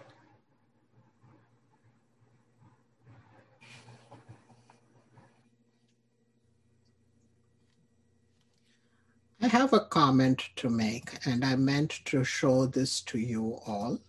So let me go. There is a technical term in classics, like Homer scholarship, called, and the word is aristeia. Aristeia means the shining moment, the best moment, the moment a warrior prepares his whole life for. Which you have all noticed, this moment when an unsung hero comes into the light, and that is his main moment. So stage one, God inspires a warrior, armor is mentioned, there's expression of enthusiasm, the hero advances, and then a killing streak begins. So here, here, here, here, here, here, here, here, here, here, here, here, here. So this is not something that is just Vyasa is just making up. This is a kind of a storytelling tactic that is well grounded in epics. So finally, in stage 6, after winning many minor battles and facing many dangers, the hero himself is wounded. Then begins the hero's second round, where the hero kills even more people. And then there is an ultimate triumph, but that ultimate triumph need not be a victory which is optimistic. The hero may even die. But having the Aristeia, he attains what Krishna calls kirti, or undying fame. And because that fame is undying, he gets Swarga Loka, or a kind of heaven. So I just wanted to share that because that seemed to me an important theme connecting all your stories. I was thinking about that Aristeia motif, and all of you responded well to it and exploited it effectively to make your narrative move. But your narrative is moving because there is such a thing as the Aristeia narratives, which is the common motif in the hero stories. Thank you. That was a wonderful snippet. I think I'm going to, I've just taken the screenshot as you're explaining it, Vishwaji. So we will be putting that to a lot of use in our future writings. Okay. All right. We can move to Ranjit's introduction to his story. And Namaste, everybody. The whole process of the story started with Sai Swarupaji, with her tweets on the Mahabharata battle statistics that she was doing. And this was going on over a period of time. And there were a couple of instances where she had stopped. And I remember pestering her to continue. I hope she forgives me for that. So when this was announced, I wasn't all that keen to, participate. I thought, okay, there would be better writers. I've always been told that I write pretty well, but one of my superpowers is being self-critical about my writing abilities. So that held me back. So I did what almost every other Indian man does when he's faced with a quandary like this. I wrote the story and showed it to my mother. So she was the one who told me, yes, that you have to mail it in, and then we'll see what happens. So I was very pleasantly surprised when she chose the story. And my first consideration for choosing a character was I wanted to choose somebody different, somebody who I thought nobody else would choose. And Shakuni looked like a good option. I didn't think too many people would want to write about a person who is perceived as very devious and one of the evil four in the Mahabharata, as Vyasa puts it. We were all given a brief that we were supposed to talk about what happened on a particular day in the battle, from dawn to dusk, and the warrior's mentality and his thoughts before it. So I was looking for a way to bring the entire character of Shakuni out during what happens on that one day. I wanted to posit Shakuni versus Krishna. Yeah, that was amazing. The putting Krishna and Shakuni like that. It's very obvious, but I've never seen it done before. It's very obvious because Krishna is the counselor for the Pandavas and Shakuni is the counselor for the Kauravas. But you brought them together, and when I was reading it, I felt, this is very interesting. I can't believe I missed it. Okay. Go ahead. Sorry to interrupt you. Thank you. I couldn't contain my praise. Sorry. Go ahead. Thank you. Thank you so much. It was a surprise to me that Shakuni did survive up to the 18th day. You find mentions of him. You don't find a battle scene constructed around him, but you always find him in the periphery. He's always there supporting some other warrior, or he's there being beaten and retreating and coming back. Shakuni died on the 18th day. So he was not one of those guys who were a backroom manipulator who preferred to be behind the action, the power behind the throne, but didn't really have the guts when it comes to facing his enemies. I needed to bring this facet out of Shakuni. I needed to present to the world that not only was this man a very brilliant manipulator or a very good reader of people's minds, and he could also, get into the van of the battle when it was required. He could do what was asked of him, that he was a warrior of no ill repute. I also wanted to bring in his thoughts on the rest of the characters in the Mahabharata, and also somehow bring to life the guilt that he would have. And I tried to personify Draupadi as his guilt. Which is why I made her a phantom that appears only to his eyes and nobody else's. So his two main rivals in my story are Sri Krishna, for one, and the other Krishna, that's Draupadi, and how the two of them work their magic around Shakuni on that one particular day to save Sahadeva and to remind him of what his end is going to be. So this was my interpretation of Shakuni for that one day of battle. Thank you to Sai Surappaji and Indic Academy for accepting it. Very, very happy to be here. And it was mesmerizing listening to you, sir. Thank you so much.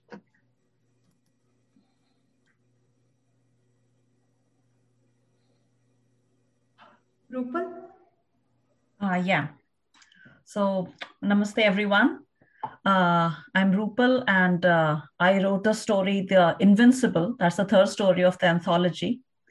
And I began writing, I don't know. I mean, I don't remember a time when I did not write. It was mainly for myself, pleasing myself. I've been writing since I was a kid. Everything was ridiculous, of course. But more than that, I was a reader, because I feel that, if you do not read, you will probably not be able to write also. And I could read just about anything, like anything under the sun. It just had to be a book and I could read it. And my introduction to Mahabharata comparatively came very late. I mean, I was always aware of it. I don't think there is any Indian who does not know about Mahabharata, thanks to popular culture. But then my knowledge of Mahabharata was also pretty limited to that. It was just by chance, because I was so confused looking at so many versions of it. And I was like, not everything can be Mahabharata. You cannot take 5 totally disparate versions of the same story and label everything as Mahabharata. So I came across the Kishori Mohan Ganguly's translation of the unabridged Mahabharata, the link to it. And it was fascinating. It was an eye-opening experience. And the wonder of it, that, you're reading the epic, which was composed centuries ago by Vyas, and I cannot describe the feeling. I just went through it. It took a while, but it was amazing. It was a journey, and it ultimately became a journey of self-discovery. As I was discovering the Mahabharata, I was also discovering myself, so many things. It was an amazing journey. And as for my story in the anthology on Jayadratha, when I was going through the challenge, the Indic challenge, based on Sai Surappaji's analysis of the war. So there was this one line on Jayadratha, the 13th day war, the day Abhimanyu was killed in the Chakravyuh devised by Dronacharya. And it occurred to me that, I have never really thought about it. And everyone describes this one day, which actually changed the tone of the war, which became the most decisive point of the war. And the only thing that we talk about is either the death of Abhimanyu or how Abhimanyu died. And then we just say that, Arjun was taken far away with a ruse, and Jayadratha stopped everyone from following Abhimanyu inside. And I was like, that cannot be it. It has to be more than that. It has to be something. How can just one warrior stop everyone from entering Chakravyuh after Abhimanyu, and it's just reduced to one line.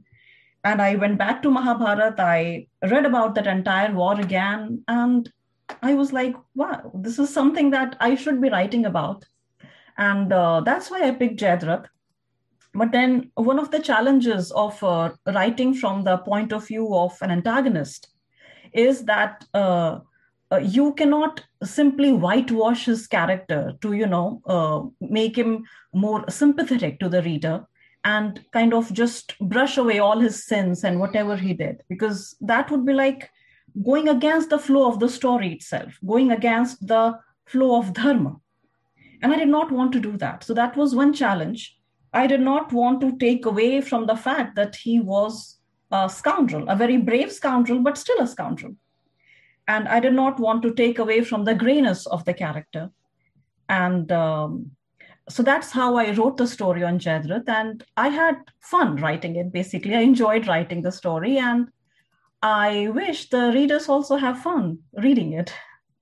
And that's it from my side. Thank you so much, Sai Swarupa, Indic Academy, for giving this opportunity of connecting with Mahabharata in a meaningful way, something that I'd always wanted to do. Thank you so much. So glad, Drupal. Next, can we have Siddharth? Namaste. I wrote the story Indra Among Rakshasas. It's a story on Ghatotkacha.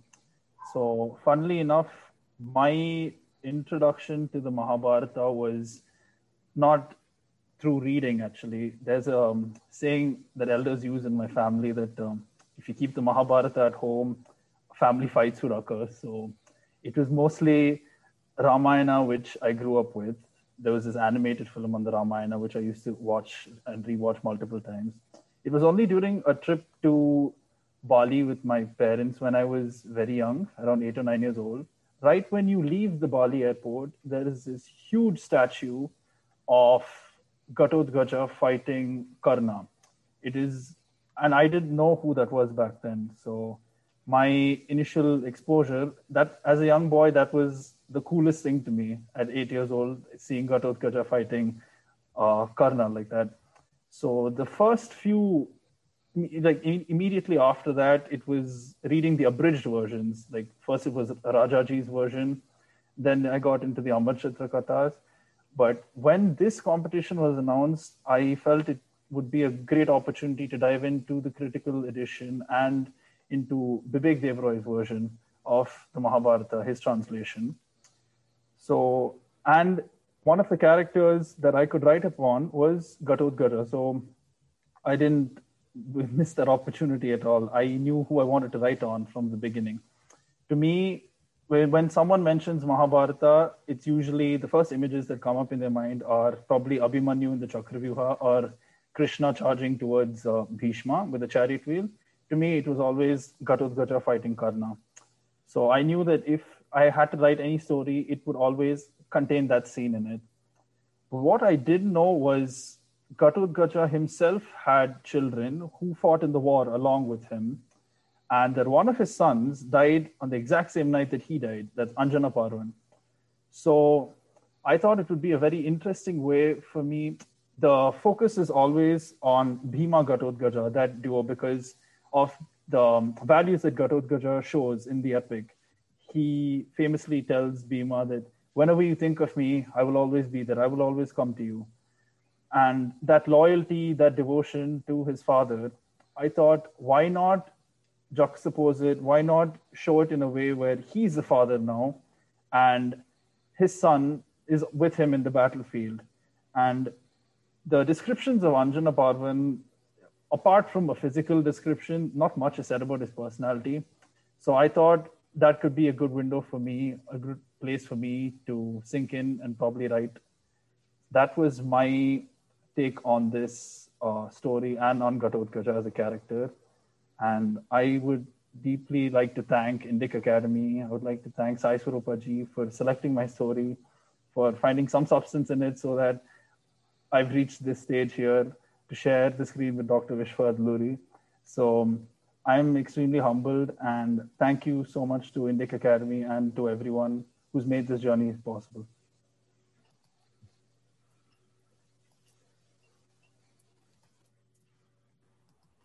Amrita. Namaste, everyone. I'm Amrita, and I wrote The Mediocre Son, which is on Prathivind. So my first introduction to Mahabharata was at the age of 11 when I was in school, and it was via a children's version, Bengali version, abridged by Upendra Kishore Rai Chaudhary, who is the grandfather of legendary filmmaker Satyajit Ray. And at that very young age, it was the character of Draupadi and her polyandry and her polyandrous marriage, the whole setup, and her love story, her affection for Arjun that really attracted me.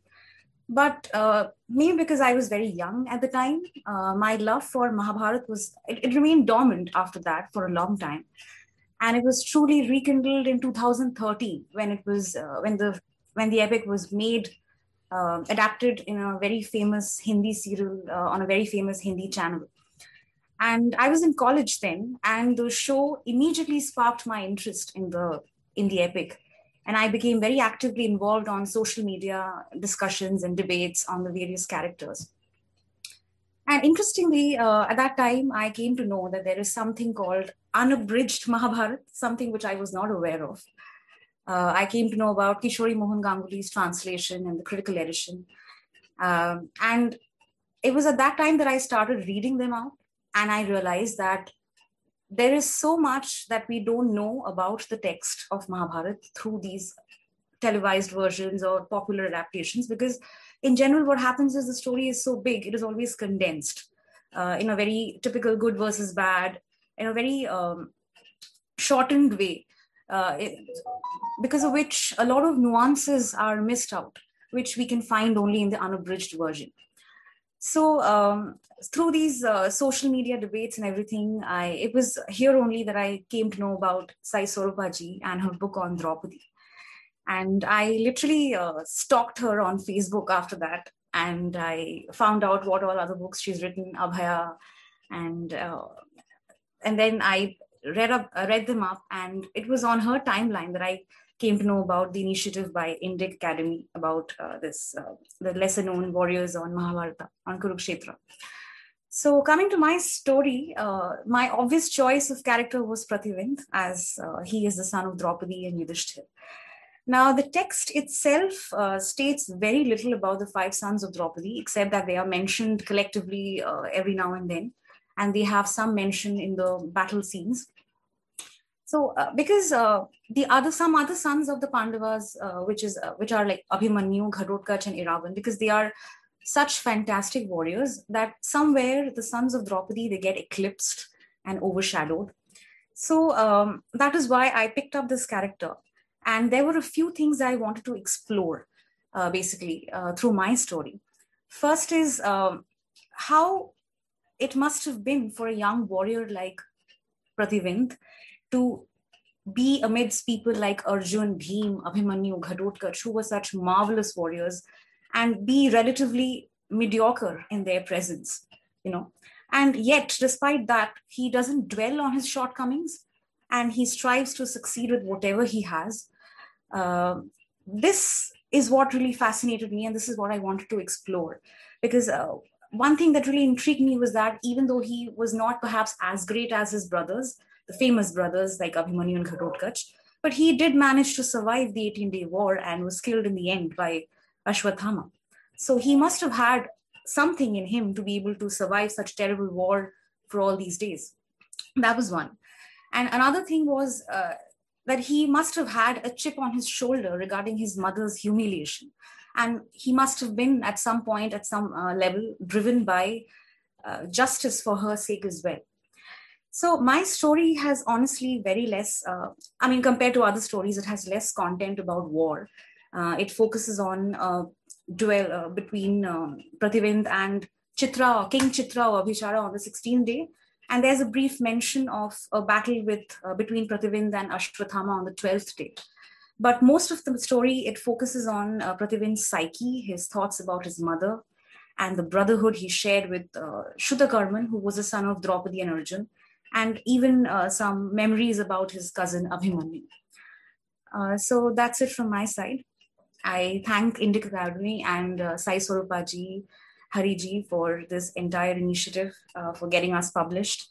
And I thank Vishwa ji for his marvelous, answers that he gave. I mean, it was really insightful. No, I mean, the Prativindya story was the first time I got a look at Prativindya. I was so humbled. I was like, where is she bringing this stuff from? It was just humbling, really. Very nice. Thank you. Thank you. Namaste. Namaste. Thank you, Amrita. Deepak. Namaste, everyone. Wish you a very good evening and good morning to friends in the US. So my story is about Bhagadatta. So this was actually my first attempt at writing a story.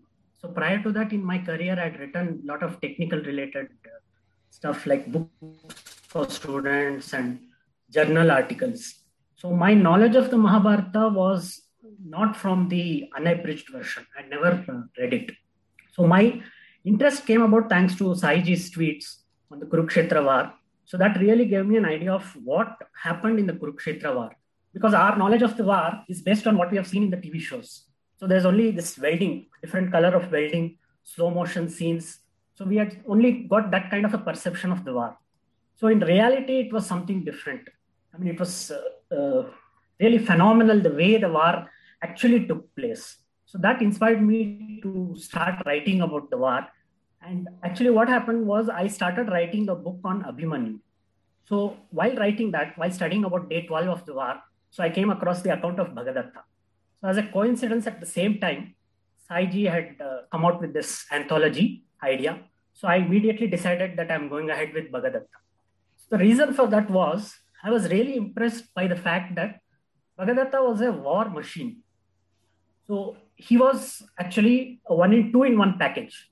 So one was, he himself was a veteran warrior. And second, he had that powerful war elephant, Supratika.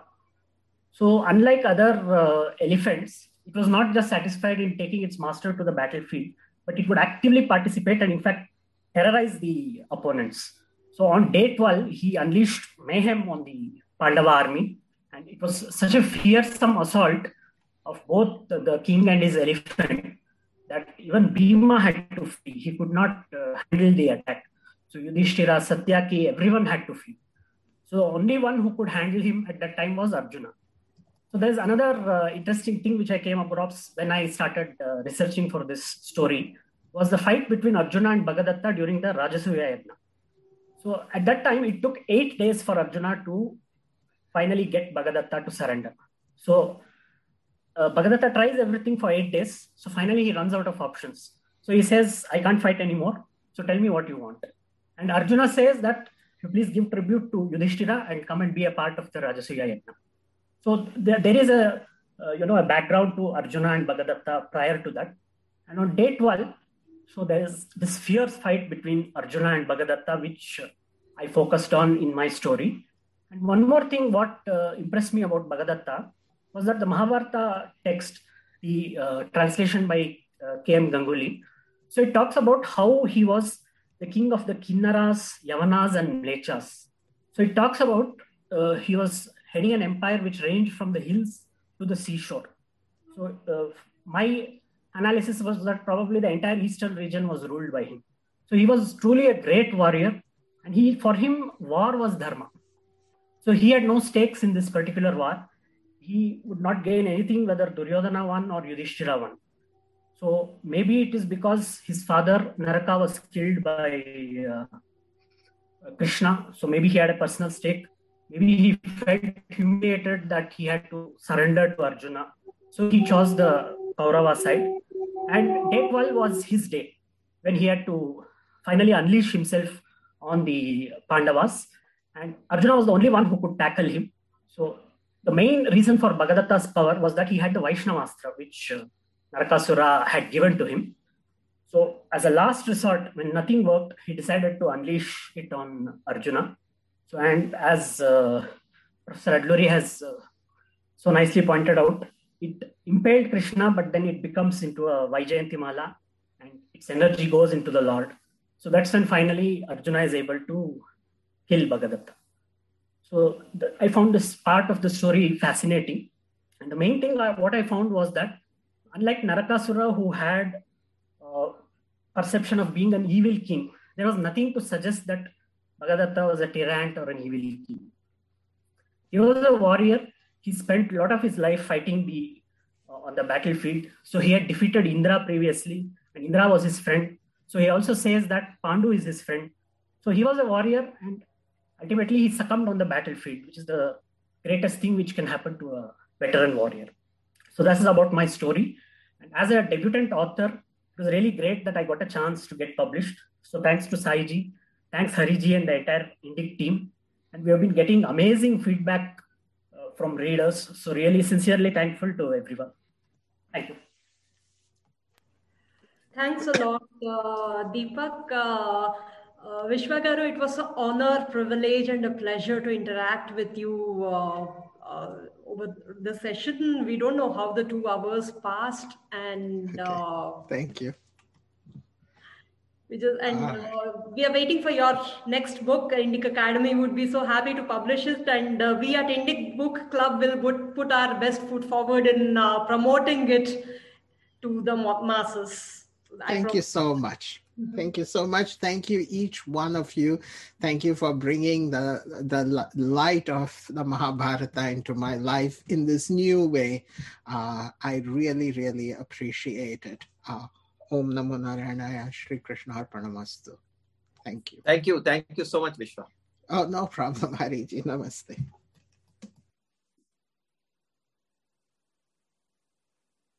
Yeah. So next would be Pranshu.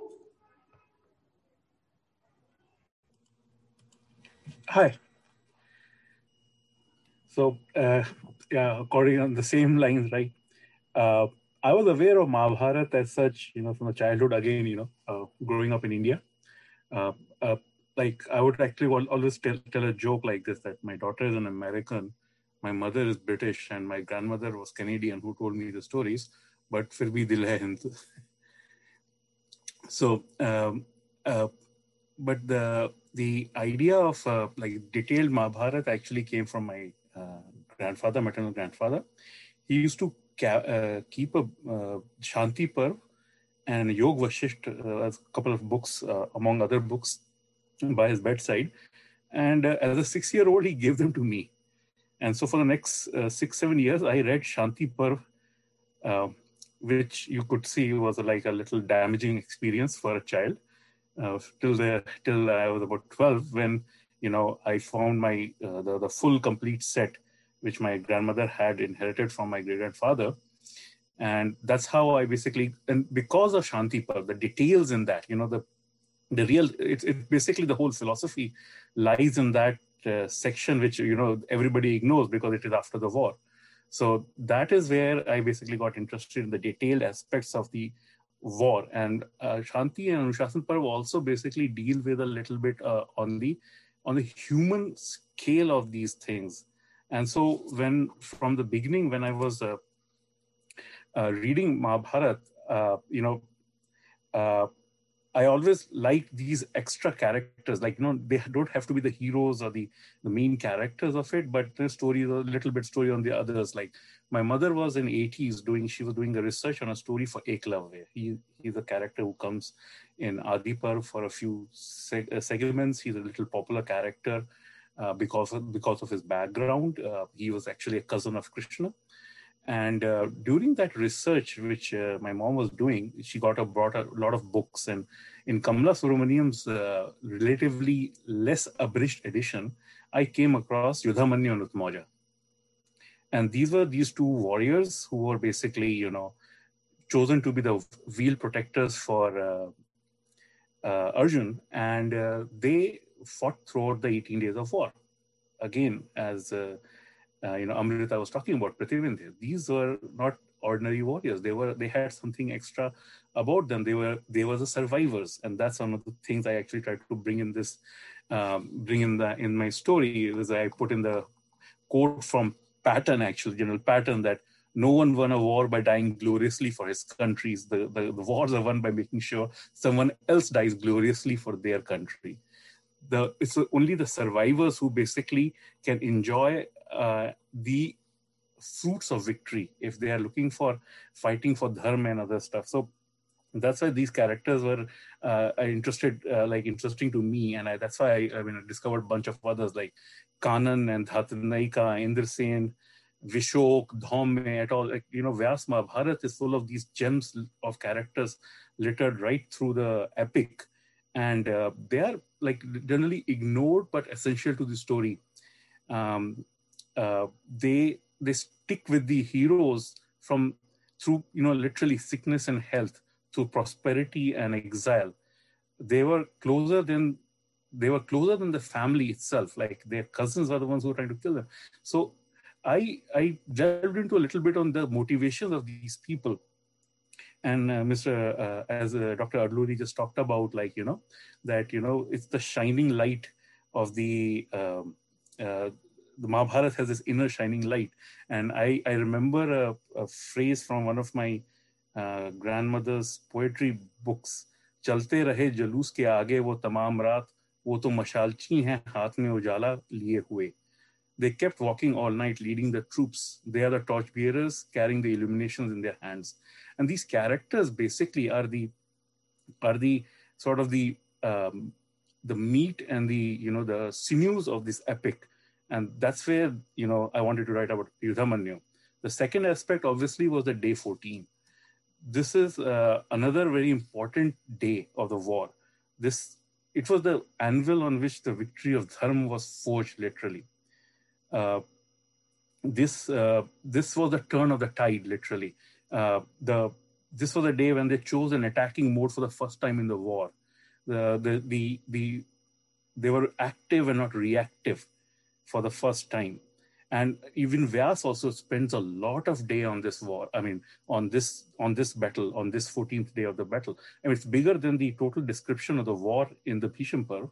It's bigger than the whole of Shalya Parv. So this small description, this 14th-day battle is a huge segment of the war itself. I think it's about 17% of the war is basically on this day only, day 14. And it basically shows that there's going to be victory. When you go back later and when you go into Stree Parv, Gandhari finds the dead bodies from this day on the battlefield, that the Kaurav army lost so many soldiers that day that they could not police their battlefield. Their infrastructure, their war machine broke down that day. That is the day which the victory is assured. Another tertiary point I wanted to bring out in this story, which actually was that there's all this stories about the eclipse and all that.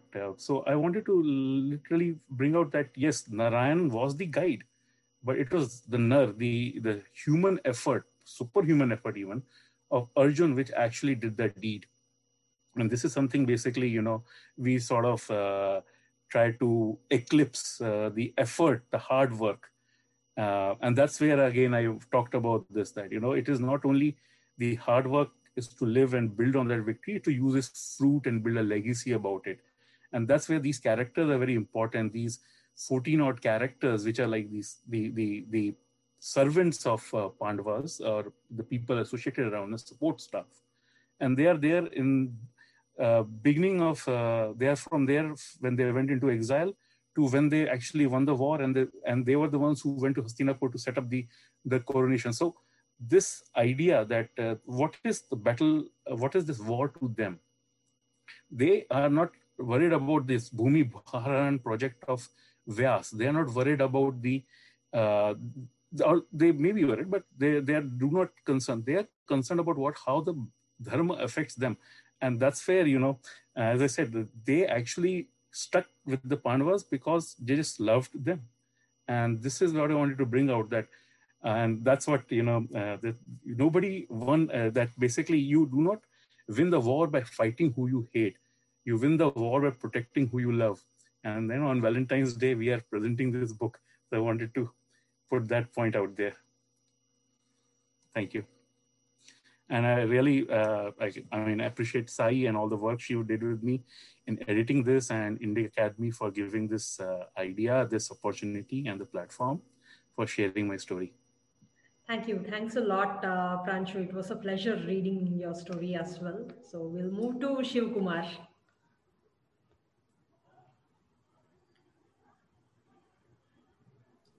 Thank you. Thank you, Sai Swarupa. So the way it began was I had just then started writing on Mahabharata, a couple of articles on Indic Today. And of course, Indic Today and Indic Academy is one platform where all the civilizational thought is flowering. And, I was looking for where all I can engage myself with. And then suddenly this opportunity to write a story on one of the Mahabharata warriors came. The inspiration for Mahabharata, everybody else has said that. And, like Dr. Vishwa himself said, starting from the grandmother ecosystem. We breathed Ramayana and Mahabharata at home. Mother had told Ramayana a million times, but Mahabharata too. But then, at least in Karnataka, the discourse culture is so deep that one kept listening to different stories of Mahabharata at different points in time, in different places, by different acharyas. And, it was all the time in the air, and you read a book and there is some reference to some story in Mahabharata. And so I began collecting that, and I realized that the story of Mahabharata is just not the Kuru Pandava, Kaurava Pandava conflict, but it is much more than that. And by then Amar Chitra Katha was there, and one had read all the Amar Chitra Katha stories. And I obviously, in the Kurukshetra war, 3 moments are very touching. One is when Bhishmacharya falls. So it's like, it's a moment, in Mahabharata. And then it is Abhimanyu and Ghatotkacha. In particular, why Ghatotkacha was very, I was very attracted, was that fabulous character, very interesting person, huge, and makes for a great imagination. Cameo, not a very big role, but extremely impactful. And in the folk culture, there is a significant reimagination of Ghatotkacha. His entire Abhimanyu's marriage and Ghatotkacha going and helping it. It's not there in the Vyasa Bharata, but it is so prevalent in the entire Mayabazar movie. And there is so much imagination around Ghatotkacha. At the same time, the 14th day is phenomenally important. And Ghatotkacha, his death makes the fundamental difference, most critical difference, and that Karna wanting to hold the Shakti Ayudha and Ghatotkacha, forcing it for Karna to hit on him. I could never forget that. At the same time, our lives are not our lives. Our lives is a function of how we live with everybody else and how we see others and how others see us. So I wanted to, view Ghatotkacha from the eyes of all others who interacted with him. And what was the impact of that interaction on Ghatotkacha in turn?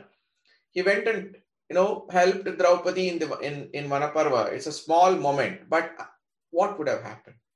How would have Hidimba felt,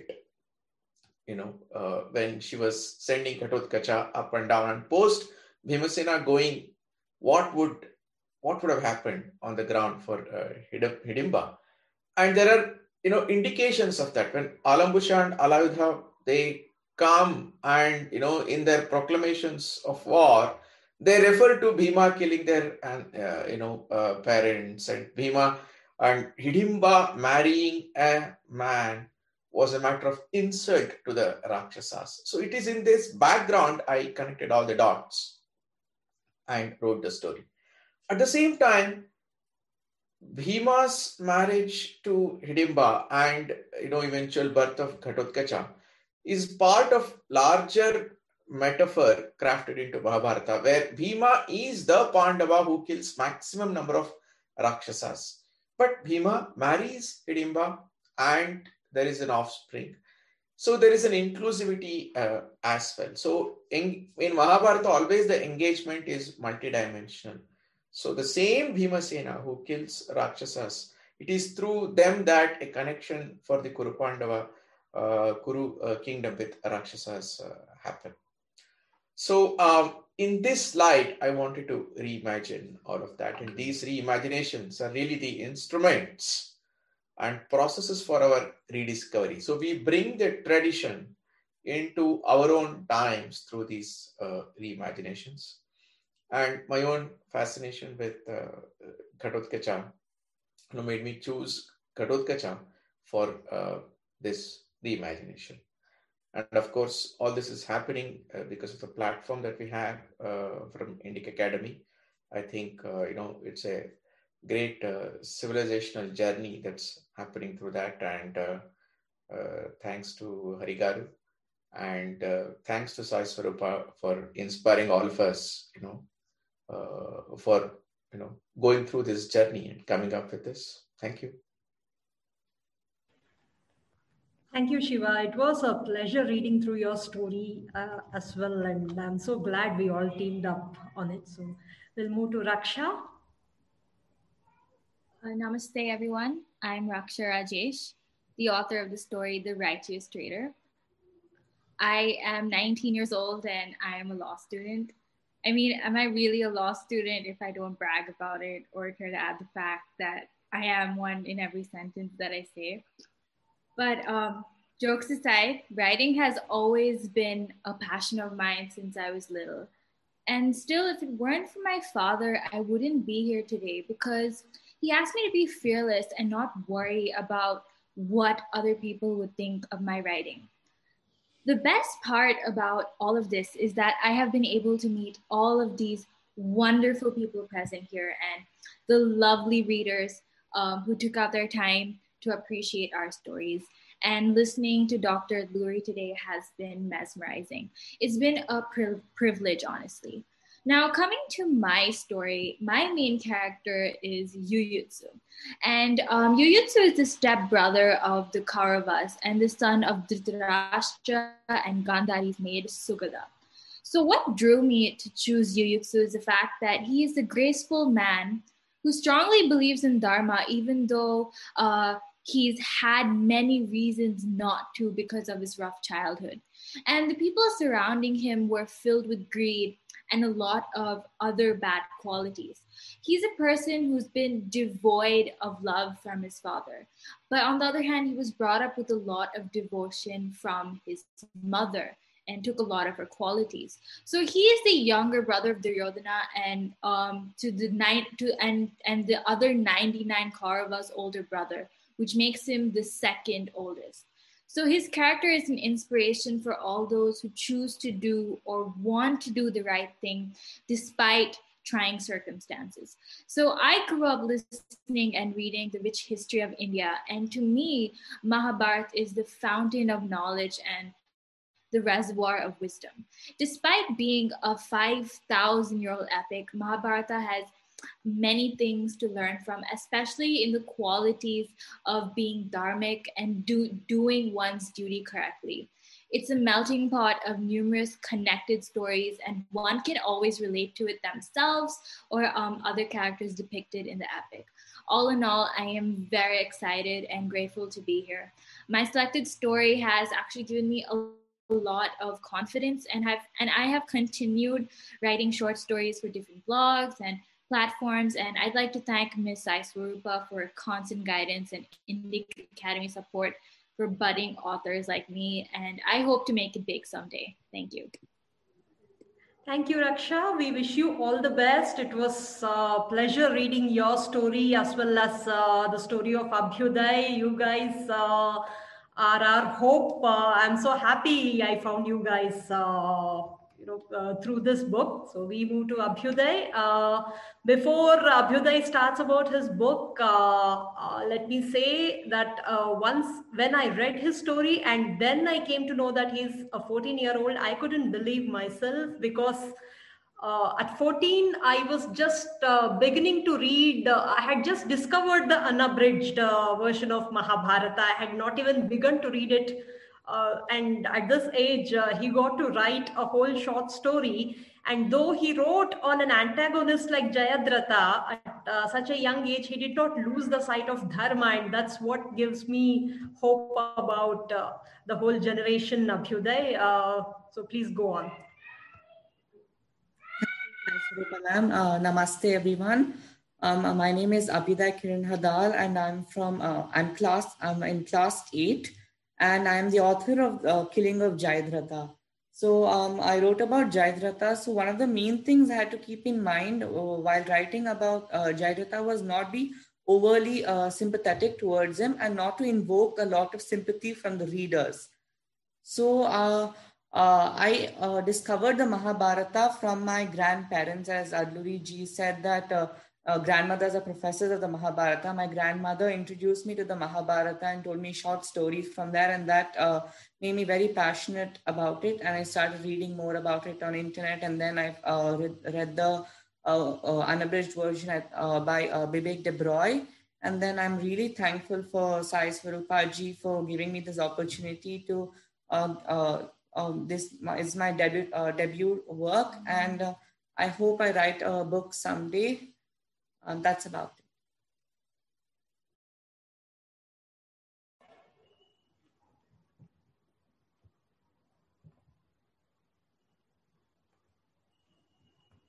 Thank you, Abhyuday.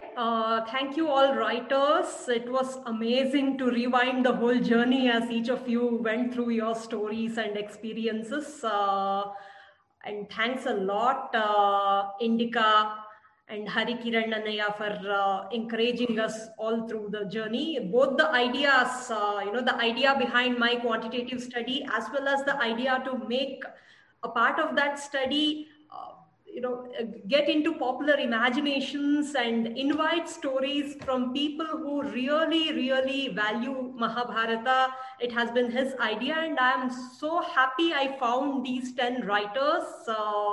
It's a kind of transformational point in my life. It gives me a lot of hope that the Mahabharata is here to stay, and the Hindu heart pumps for Mahabharata, as Vishwaji rightly said. So thanks a lot. Viewers, sorry, we cannot take any more questions, but please join Indic Book Club Facebook group. All the authors here are members there, and we would be happy to interact with all of you. Thank you for joining. It was, I know it was a 2.5-hour session, but I did not notice how time flew. Thank you for being a part of this program. Thank you, writers. Thank you, Hari Kiran ji and Indika. Thank you, Yogini, Abhinav, and thank you, Vishwaji. Thank you. Thank you, Sai ji. Thank you, Sai. Thank you, everyone. Thank you. Thank you, everyone. Thank you, everyone.